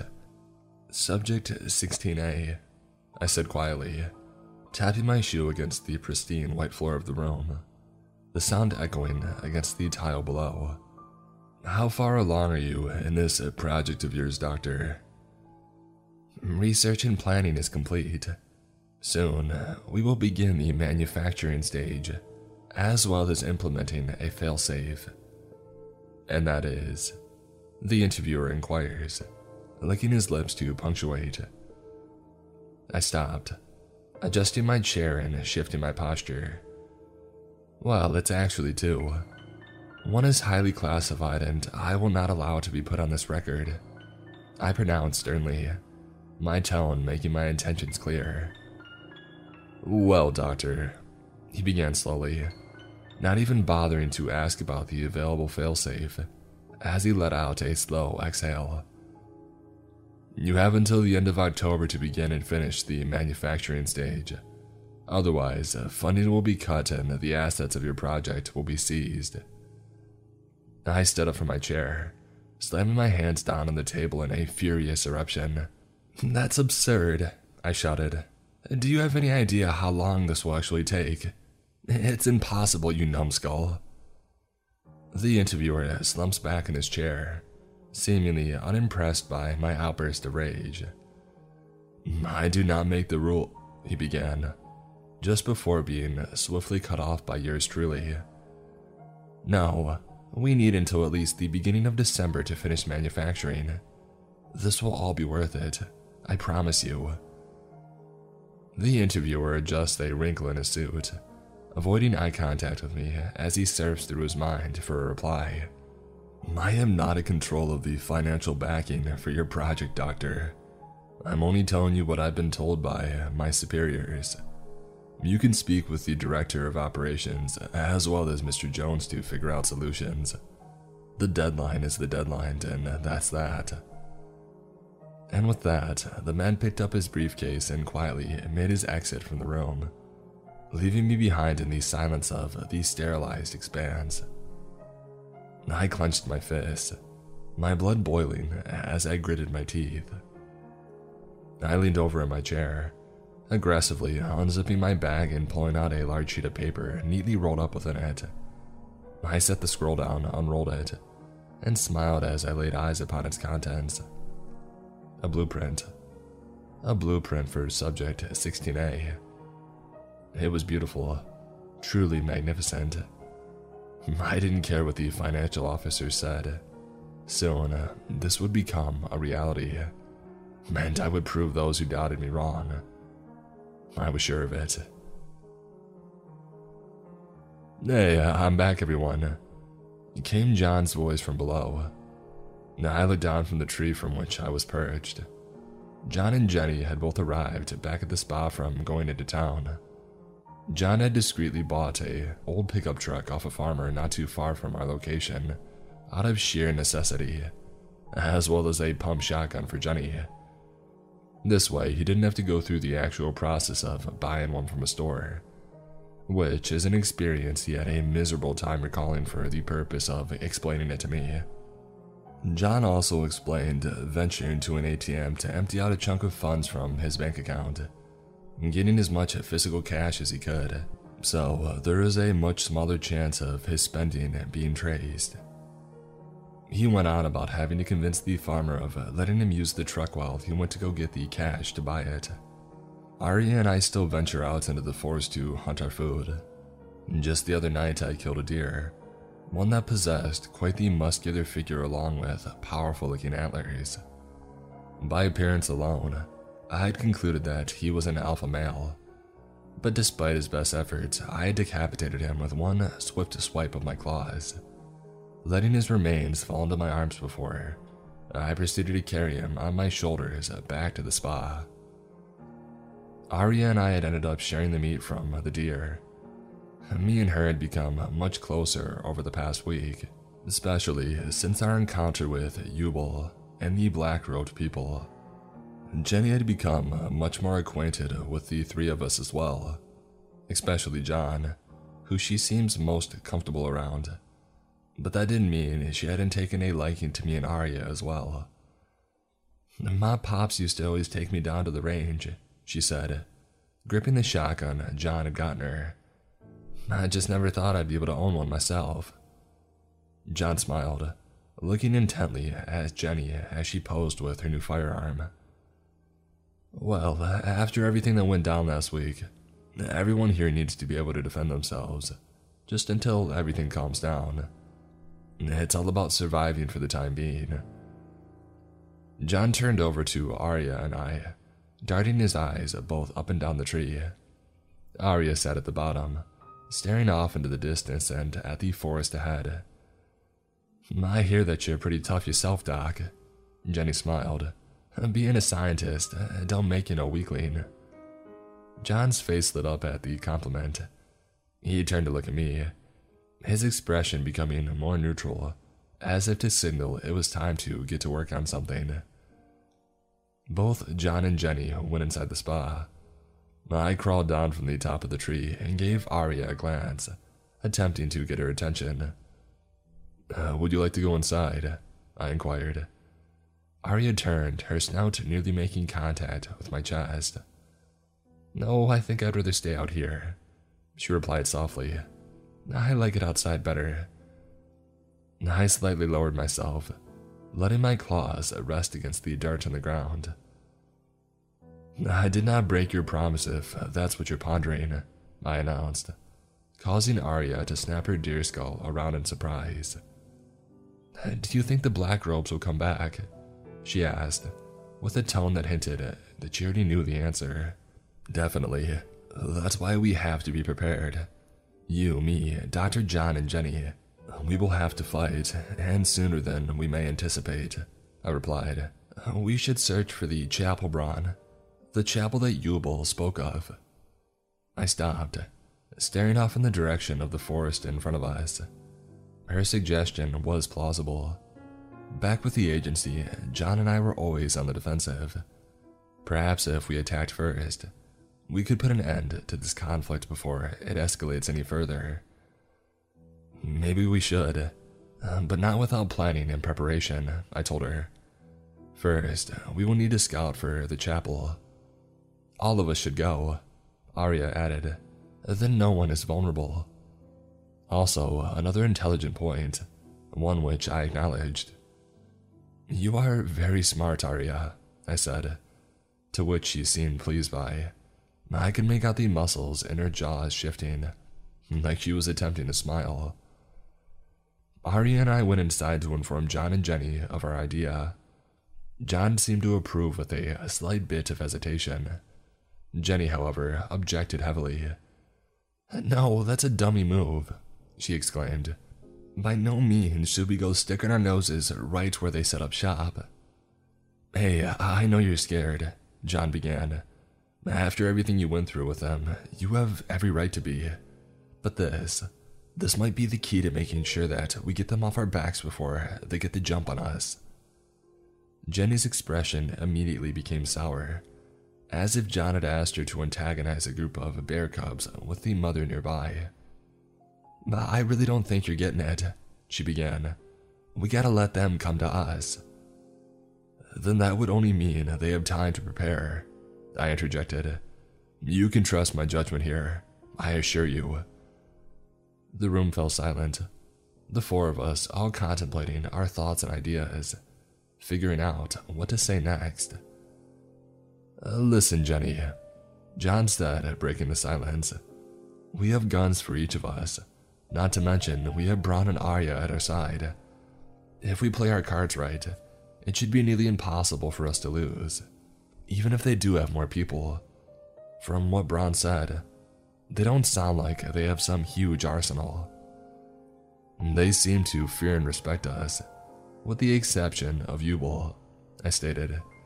We can take advantage of that and use it to our benefit. Jenny once again darted her eyes away from the rest of us, shaking her head side to side as she considered the outcome of whatever it is she might say. Fine, but we must get going at night, she finally agreed. John nodded his head, happy that she was now on board. Bronn, he called over to me, I want you to lead us. You've got the most experience here out of anyone with this sort of thing.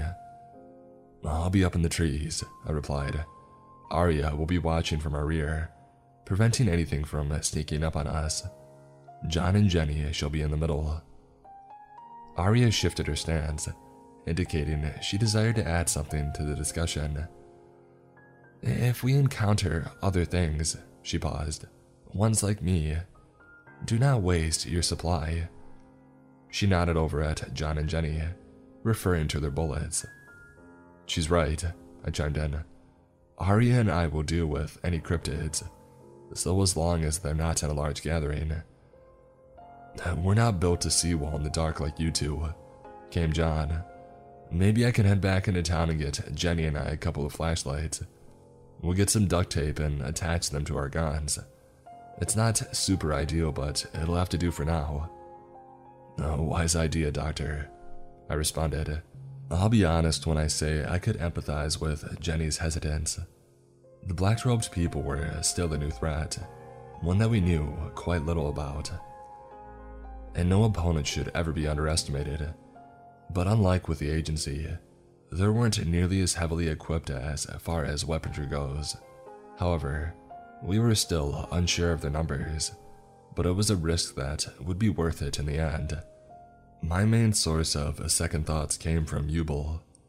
I could still remember those eyes of his, the eyes that were just as blue as my skin. The first time that I had encountered Yubel, I hesitated for far too long to kill him, but this time I was going to make sure that it did not play out the same way. I refused to make the same foolish mistake twice. I stated previously that I was okay with Arya killing the black-robed people, due to their extremely depraved and petty nature. Seen as in the agreement of our promise, I had said that if killing a human or a group of humans protected innocence, then it was justified. And Orv said humans were more monster than man. They had already proven themselves to be a great threat to innocent people, as well as making servants out of cryptids, a fate far worse than death. In my experience, that qualified them as corrupted beings. Therefore, I wouldn't protest their deaths. I myself, however, didn't plan to kill most of them, just Yubel. The others I would simply incapacitate or knock unconscious, unless the situation had deemed it necessary for me to do otherwise. Tonight, blood was likely going to be shed, but I knew that if it was in the name of saving more lives, then it was what was needed to be done. Arya and I had made a quick journey out into the forest that evening, killing a few smaller animals and feasting on them to make sure that our hunger was in check. We didn't want the urge popping up again in the middle of tonight's dangerous journey. John and Jenny both arrived back after a couple of hours of being in town, getting their flashlights as well as small packages of food and other edible sustenance to keep their strength high throughout the night. The four of us huddled around one of the tables inside the spa. Alright, so I think what we'll do is take the truck along one of the dirt roads as far as we can into the forest, John announced. I'm not sure how deep it actually goes, but at least we won't have to be on foot the entire time. Bronn and Arya, you two are both more than fast enough to keep up with the speed that we'll be going at. It's mainly for Jenny and I's sake. That way, we also wouldn't slow you guys down. I can assist with showing the way, Arya added in. It's true. She had seen how far they had made it when they were retreating to the chapel with Jenny. I validated. I was too occupied with Helena to do so. John smirked proudly, pointing at Arya. Okay then, I guess Arya will be giving us directions. Bronn, I still want you in front and up in the trees, keeping an eye out for anything that might be blocking our path or watching us. Arya can be by the driver's side door, signaling me where to go. And Jenny, John said, turning his head. You'll quite literally be riding shotgun, he smiled. Jenny chuckled as she held the barrel of her shotgun in front of her, still working on duct taping the flashlight to it. The next hour, mainly Arya and I had waited for John and Jenny to be fully geared up. It brought back memories of being at the agency, waiting for all the personnel to get ready for a mission, but I pushed those thoughts away. They finished after several more minutes of fiddling with the duct tape, John with his assault rifle and Arya with her pump shotgun, flashlights equipped and dressed in dark clothing. Alright, listen, I'm gonna be serious with all of you for a second, John announced as we all surrounded the pickup truck. This is dangerous. I won't lie when I say that I'm having some second thoughts. But in the event we don't make it out of this with our blood pumping, I just want to say that it's been an extreme pleasure to know the three of you, even if it's only been for a little while. I know, it sounds corny, but I mean it. John then turned his gaze to me, taking a few steps closer in my direction as we locked eyes. And Bronn, this all started with you. You helped me see the truth of my old job, my old life. You're far from normal or average, but you've been more of a friend to me than any person ever has. We haven't known each other for long, but we've been through more together in the past 9 months than most people have in a lifetime. I swear on my life that one day, humanity will learn to accept you. I'll make sure that they do. I laid down my life for you, Bronn, because I know you would do the same for me. My teeth gleamed in the moonlight as I smiled and my eyes pierced through the shadows, my night vision kicking in as the darkness became more potent. You are an admirable man, John, I began. You have helped me learn the ways of your species and what it means to be more than just a mercenary. You were the first human to show me true, unconditional kindness, and for that, I thank you.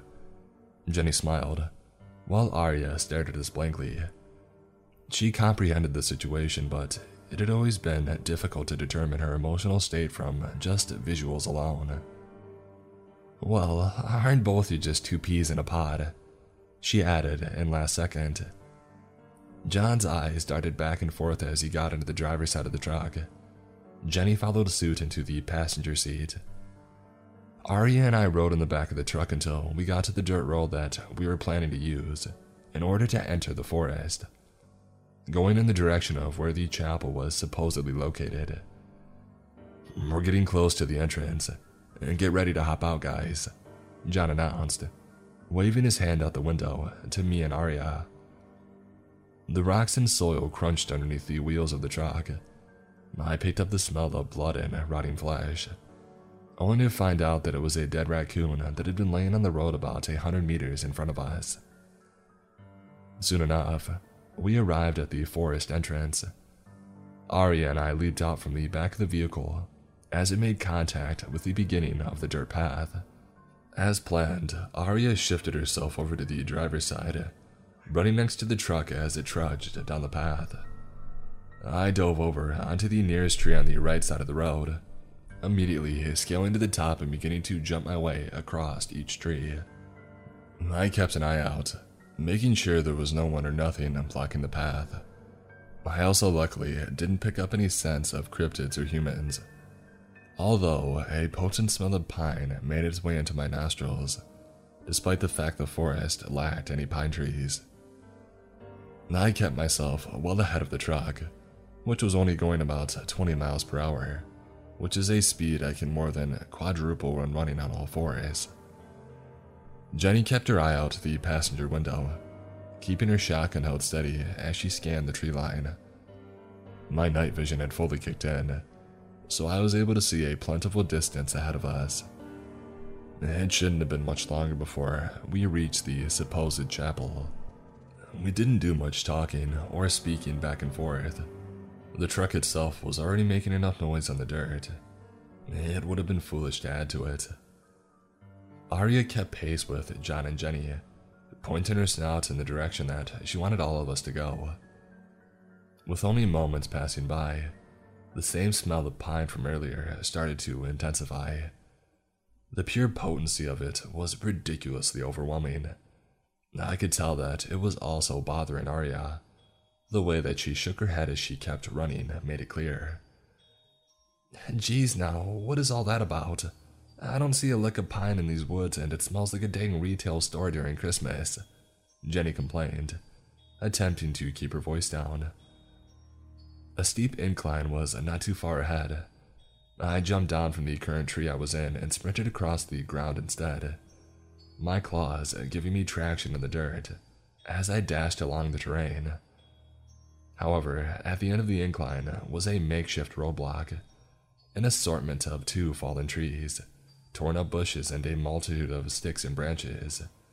It was obvious this was meant to keep out any vehicles from entering this particular area. "Crap," John cursed as the truck slowed to a stop, just feet before the artificial obstacle. "Braun, you mind giving us a hand?" I stopped as well, rotating over to the road and shifting my way toward the driver's side of the truck, shooting Arya a glance. The both of us maneuvered over to the blockage. I began pushing one of the fallen trees out of the way and off the path, heaving it off the road and letting it slowly make contact with the ground away from the path. Arya grabbed and tossed a bunch of the bushes and smaller items. Once she had got to the second fallen tree, however, she struggled to lift it off to the side, especially due to the fact that it was considerably larger than the one that I had hoisted up on my own. I finished what I was doing and immediately came to her aid, moving towards the middle of the trunk and placing my claws underneath to begin lifting with her. The weight of the tree was no match for our combined physical strength. We both synchronized and carried the tree several feet from the path, turning it horizontally as we set it down, making sure to do so quietly and with calculated movements. Arya turned, those sunken eyes looking directly into mine once again. "Thank you, Braun," she said softly. "You're welcome. We're a team," I responded, holding out my right hand in the air and spreading my fingers. Arya stood there, slightly confused, wondering what it is I was trying to convey with the movement. "It's a high five. Dr. John showed me," I told her. Arya tilted her snout, raising a claw in the air and pressing it against mine, and proceeding to hold it still. The area around us fell silent for a few moments, neither of us saying anything to each other. Just as I was about to inform her that a high five was more of a quick, slappy motion, John's voice broke through the trees in a loud whisper. "Braun, Arya, come on, we gotta get moving," he called out in a rushed-sounding tone. Both of us quickly turned and headed back over to the truck as John and Jenny drove forward yet again. Instead of going back up into the trees, I kept myself on the ground, still running on all fours next to the passenger side of the truck, the side in which Jenny was seated. She gave off the expression of being amused and entertained by watching me dash along the ground. "Strong and fast, ain't ya?" she chuckled. "And quite the athlete there, aren't ya?" We only drove for several more minutes before the structure I had assumed to be the chapel came into view just up ahead. The building itself wasn't impressive, nor did it stand out much, but it seemed like that was the entire purpose of its rather lackluster exterior design. During some previous missions at the agency, I had been sent after beings that resided in religious buildings or places of worship, so I was familiar with the general idea and look of a chapel. This one was made from mainly a simple stone brick, with dust spread all over its surface, a triangular-shaped roof crafted from what looked to be a generic oak wood, along with a small white-colored clock tower up sitting atop the roof. The lawn, just 10 feet in front, consisted of a mostly deceased garden, nothing but small ferns and the leftover mass of dead plants as its contents. The trees closest to the actual building possessed no leaves, as if winter had just passed and they were in the process of growing back. I sniffed out for anything. Nothing new except the pine smell was picked up, which I was starting to become suspicious of, thinking that it may be the presence of a cryptid nearby, even though I didn't see one visually. I signaled for John and Jenny to stop the truck about 40 meters away from the chapel. So far, there were no signs of the black-robed people, which confused all four of us, considering they were supposed to be in high numbers. I did consider the possibility of them hiding, or perhaps they had fled after their encounter with Arya and I. I took another look at Jenny, this time being one of suspicion. Arya had brought up the idea that she may potentially be non-trustworthy, but then again, the circumstances of us stumbling upon her made that seem highly unlikely, so for now, I didn't second-guess her intentions. "Where are they?" Arya asked Jenny, standing up tall as she scanned the area. Jenny exited the truck, keeping her shotgun held tight as a confused look emerged onto her face, clearly off-put by the current conditions of the situation. "Not a dang clue. Maybe they knew we were coming. Probably hauled their butts to wherever else they set up shop at." "They may have left some forensic evidence behind," John added. "It's still worth checking out. Might even find out what their grand plan is." The four of us began to march towards the structure, John inspecting his rifle and making sure that it was ready to go. Gotta be honest when I say that I've shot lower caliber stuff before, but nothing this high grade, so hopefully I learn quickly if we get into trouble. "We could always switch if you wanna," Jenny replied, a tone of light sarcasm hidden beneath the request.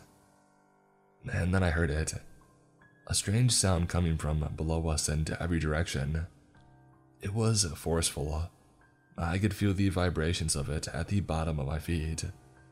I immediately began to think back to the yellow tentacle creature in the ground, making me act quickly to make sure my three friends did not meet the same fate as the agents did at the time.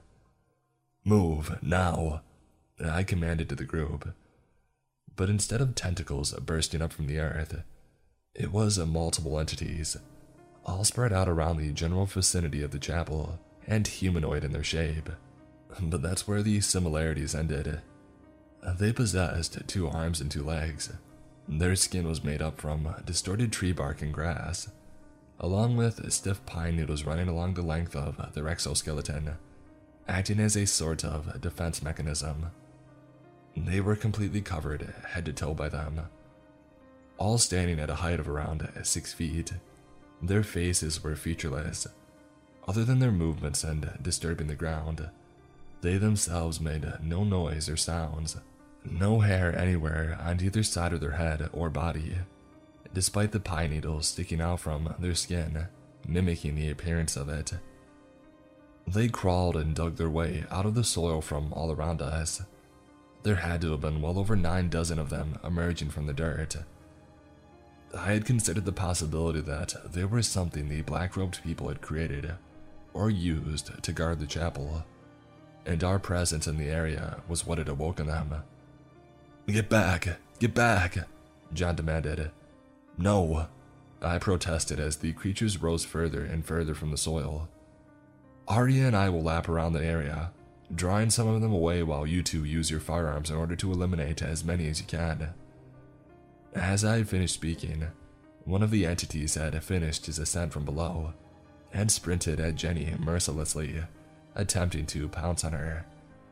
But she had reacted quickly and fired her shotgun in retaliation, blasting the head and torso off of the creature, also causing thick dark green blood to explode everywhere as a result. The creature made no cries or wails as it ran towards Jenny, or even up to the point it was obliterated by a shotgun. None of them made any verbal noises, in fact, indicating that they were more than likely incapable of feeling pain, or were just unable to express it. "Okay, you two go, now," John erupted, now raising his rifle and beginning to fire into a small crowd of the creatures. He was taken aback by the recoil but did his best to keep his feet planted firmly while operating the weapon. Luckily, they weren't very durable, nor did they appear intelligent. They more or less seemed to be a part of a hive mind, but they were still fast, aggressive, and ruthless, and not to be underestimated, especially when in plentiful groups like this. Both John and Jenny stood back to back as they fired their weapons, the sound of bullets and slugs tearing through the creatures as they ran towards the both of them. Their numbers only seemed to multiply as time went on, and soon there would be too many for just those two to handle, even with their firearms. Arya and I sprinted off in opposite directions, bringing around 30 of the entities each with us. Although they were no match for our speed, they didn't give up and mercilessly pursued us nonetheless. I made sure to circle around the area, keeping them in a sort of train-like formation as they grouped up closer and closer together. I readied myself as it came time to start eliminating as many of them as I could in order to thin out their numbers. I picked up 2 of them, one in each claw, and slammed them together so hard that their heads had been obliterated by the force. The others viciously jumped onto my mass and attempted to dogpile me, to which I reacted to throwing as many off as I could. One in particular had wrapped himself around my left shoulder. I quickly pulled him off, threw him to the ground, and stomped his head in with my right foot, the dark green blood coating my toes and heel as a result. After that, I dropped down and ran forward a little more, just enough to give myself a window to kill a few more. I could still hear the sounds of both John and Jenny's weapons being fired, signaling they were still busy with the ones converging on them. However, I hatched an idea while surrounded by some of the nearby trees. I turned back to the creatures. They continued to stumble and trip as they ran towards me, which is exactly what I wanted. I stood right by the largest tree near me and simply waited, making sure to time it just right. The creatures, now only about 50 feet away, seemingly sped up in their attempt to get after me. I turned and began to slash my claws through the trunk of the tree. Multiple times I went back and forth with both my left and right. The tree now slowly began to tip. Only a few seconds sooner and it would have fallen on its own. I rotated my head back one last time. The monsters in which I had dubbed the Pine Runners were now just about in range, right where I needed them to be, and grouping closer together as well. Not single file line close, but still close enough for my plan to work. I dashed my way around the tree, the opposite side of where the creatures were coming from. I placed both hands on the trunk, heaving it forward and pushing, the weight at the top propelling the momentum of the rest of the trunk below as it swiftly descended towards the ground. The pine runners didn't even look up or notice the tree as it fell down and violently crushed the majority of them, evidently too focused on their objective to care or notice. There were still 4 of my particular group of pine runners left, the ones who had gotten lucky enough to not have been flattened by the tree. I leaped onto the fallen tree trunk and sprinted across it as I focused on one of the creatures to my right. I leapt off and quickly grabbed him, following it up by throwing him to my right. He collided with a sizable branch on the collapsed tree, being impaled right through the center of his torso, along with smaller branches piercing his arms and legs as well. The other 3 lunged their way onto me, one of them latching himself onto my back, into which I countered by reaching over and burying my claws through the back of his head, causing him to go limp and slump off. The remaining pair jumped out of my chest and torso area. I reacted without hesitation, and grabbed one by the leg, slinging him through the air and slamming him hard enough onto the ground to destroy his head and upper chest. The final pine runner violently kicked and thrashed as it tried to stay clenched around me. I pulled him off, holding him by each arm with one of my own.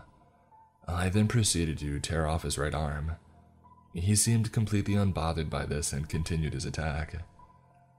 I took the now separated limb and swung it downward in a throwing-like motion, bashing him at the top of his head and causing the limb to sink past what looked to be his chin and into the base of his neck. He fell to the ground motionless, that same moss-colored blood seeping its way into the dirt below. "There's too many," I heard John desperately shout from where he and Jenny were both still defending themselves. Without hesitation, I immediately dropped down and sprinted across the area. John and Jenny were now attempting to fight the creatures in melee form, confirming that they had run out of ammo. I also didn't spot the flashlights on their guns anymore, meaning that they had taken them off in order to convert them into more useful blunt weapons. Jenny ferociously slammed the butt of her firearm into one of the creature's heads, causing some of its blood to explode on her face. "Take that, you walking rosebush," she taunted, trying to keep her hopes high. John performed a similar move, reaching forward and jamming the barrel of his rifle into the creature's forehead as he groaned. "Get the heck away from me," he snarled unforgivingly. The remaining 40 or so creatures began to surround John and Jenny, and without their guns, they wouldn't stand a chance against such a high number of them. I ran forward. Arya was coming as well, establishing that she had finished dealing with her batch of the pine runners as well. 2 of the beings leaped onto John, causing him to stumble and fall backward. He punched and kicked to fight them off as they began to overwhelm him. Jenny hit one of them in the back of the head with her shotgun, but was immediately taken to the ground by a few more of the creatures, beginning to scream and kick as they tightened their grip around her. "No, no, no," she bellowed, terrified and desperate to get out of the lethal predicament. Arya and I quickly got to work, grabbing and throwing the entities of both John and Jenny. Arya even tossed one up in the air and proceeded to slice him clean in half with her claws. This time, I was the one that demanded that all 4 of us huddle in a circle as the remaining pine runners lunged and sped towards us. We all began to work as one, John and Jenny bashing the creatures with their weapons, and Arya and I slashing and slicing them to pieces with our claws, and ripping them apart with our strength. At one point, I even witnessed Arya bite the head off one unfortunate pine runner and spit the remains of it out. One of the creatures in particular jumped up to around my chest. I grabbed him by both the leg and opposite shoulder, applying force and tearing him completely in half. Jenny swung her shotgun upwards and nearly knocked one of the creature's heads clean off. John tackled one to the ground, getting on top of him and driving the barrel of his rifle into the creature's head yet again. Arya tossed an additional pine runner into the air and slashed him clean up the middle, along with tearing the heads off another 2 of them. Soon, their numbers began to dwindle. We were winning. It wouldn't be long before we had put an end to the small army. With less than a dozen left, I continued to slice and tear my way through the creatures. Arya did as well. John and Jenny huffed and groaned as they began to grow fatigued, exerting themselves to their breaking points in order to stay alive and in the fight. I barreled into the small group that remained, slashing and throwing the creatures to the side, as well as picking them up and bashing them into each other as makeshift melee weapons, finishing off the remaining Pine Runners.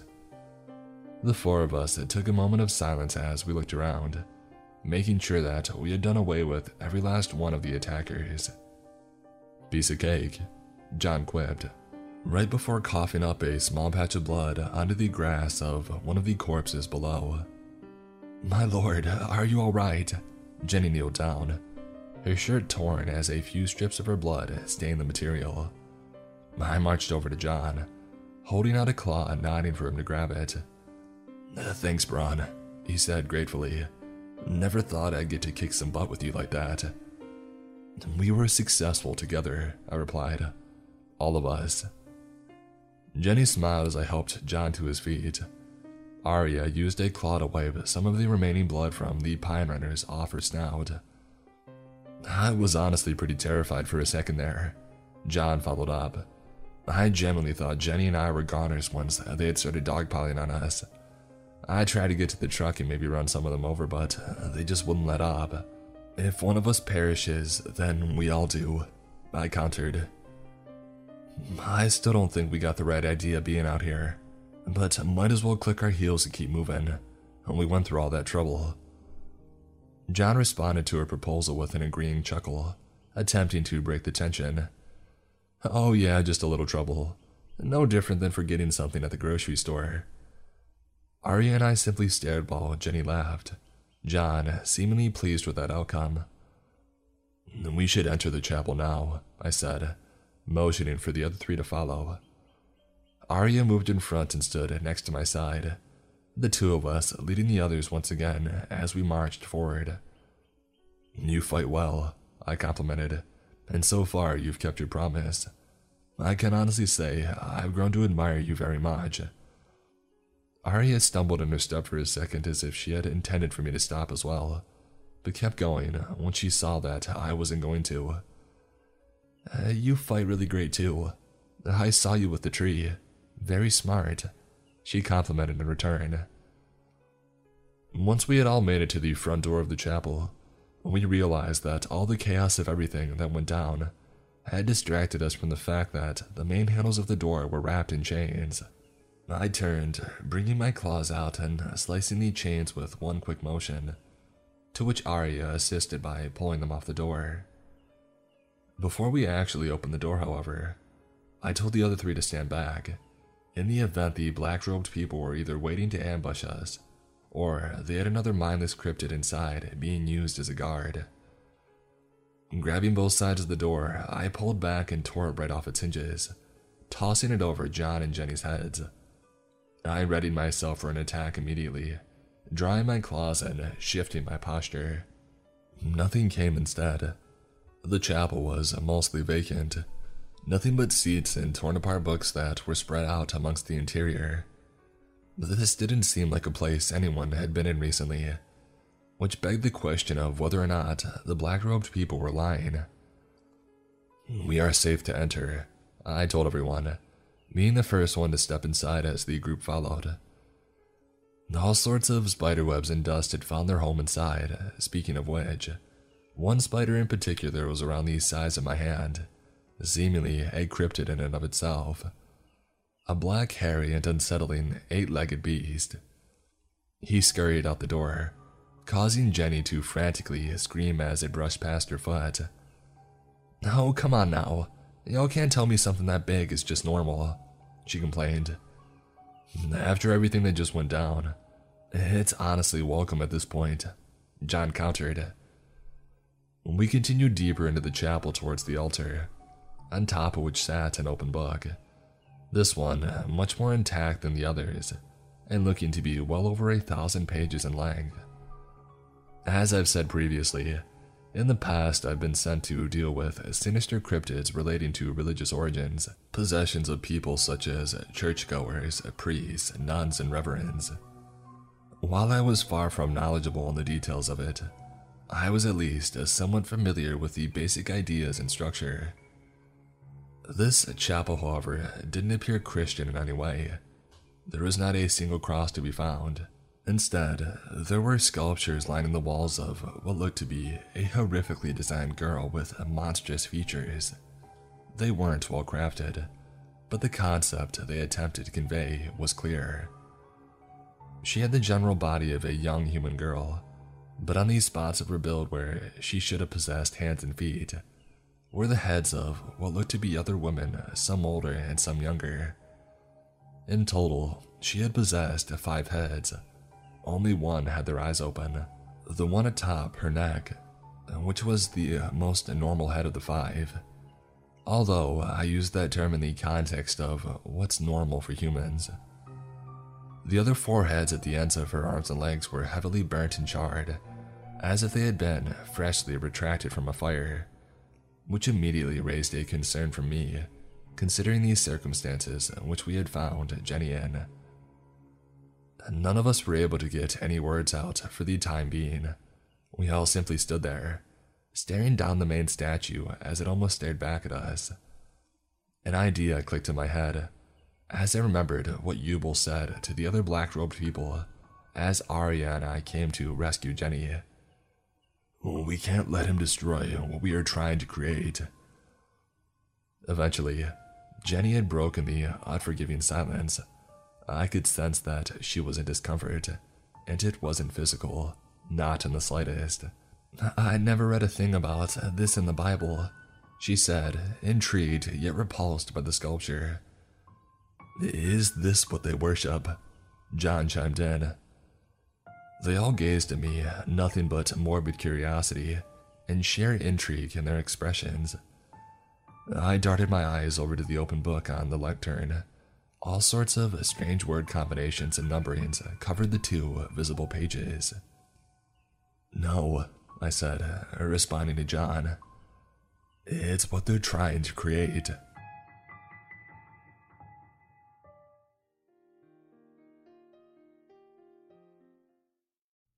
Thank you all for tuning in to today's episode. I hope you all enjoyed the stories. As always, I would like to give a big shout out to today's sponsors, Best Fiends. Download the 5-star rated puzzle game, Best Fiends, free today in the App Store or Google Play. That's friends without the R, Best Fiends. And Manscaped.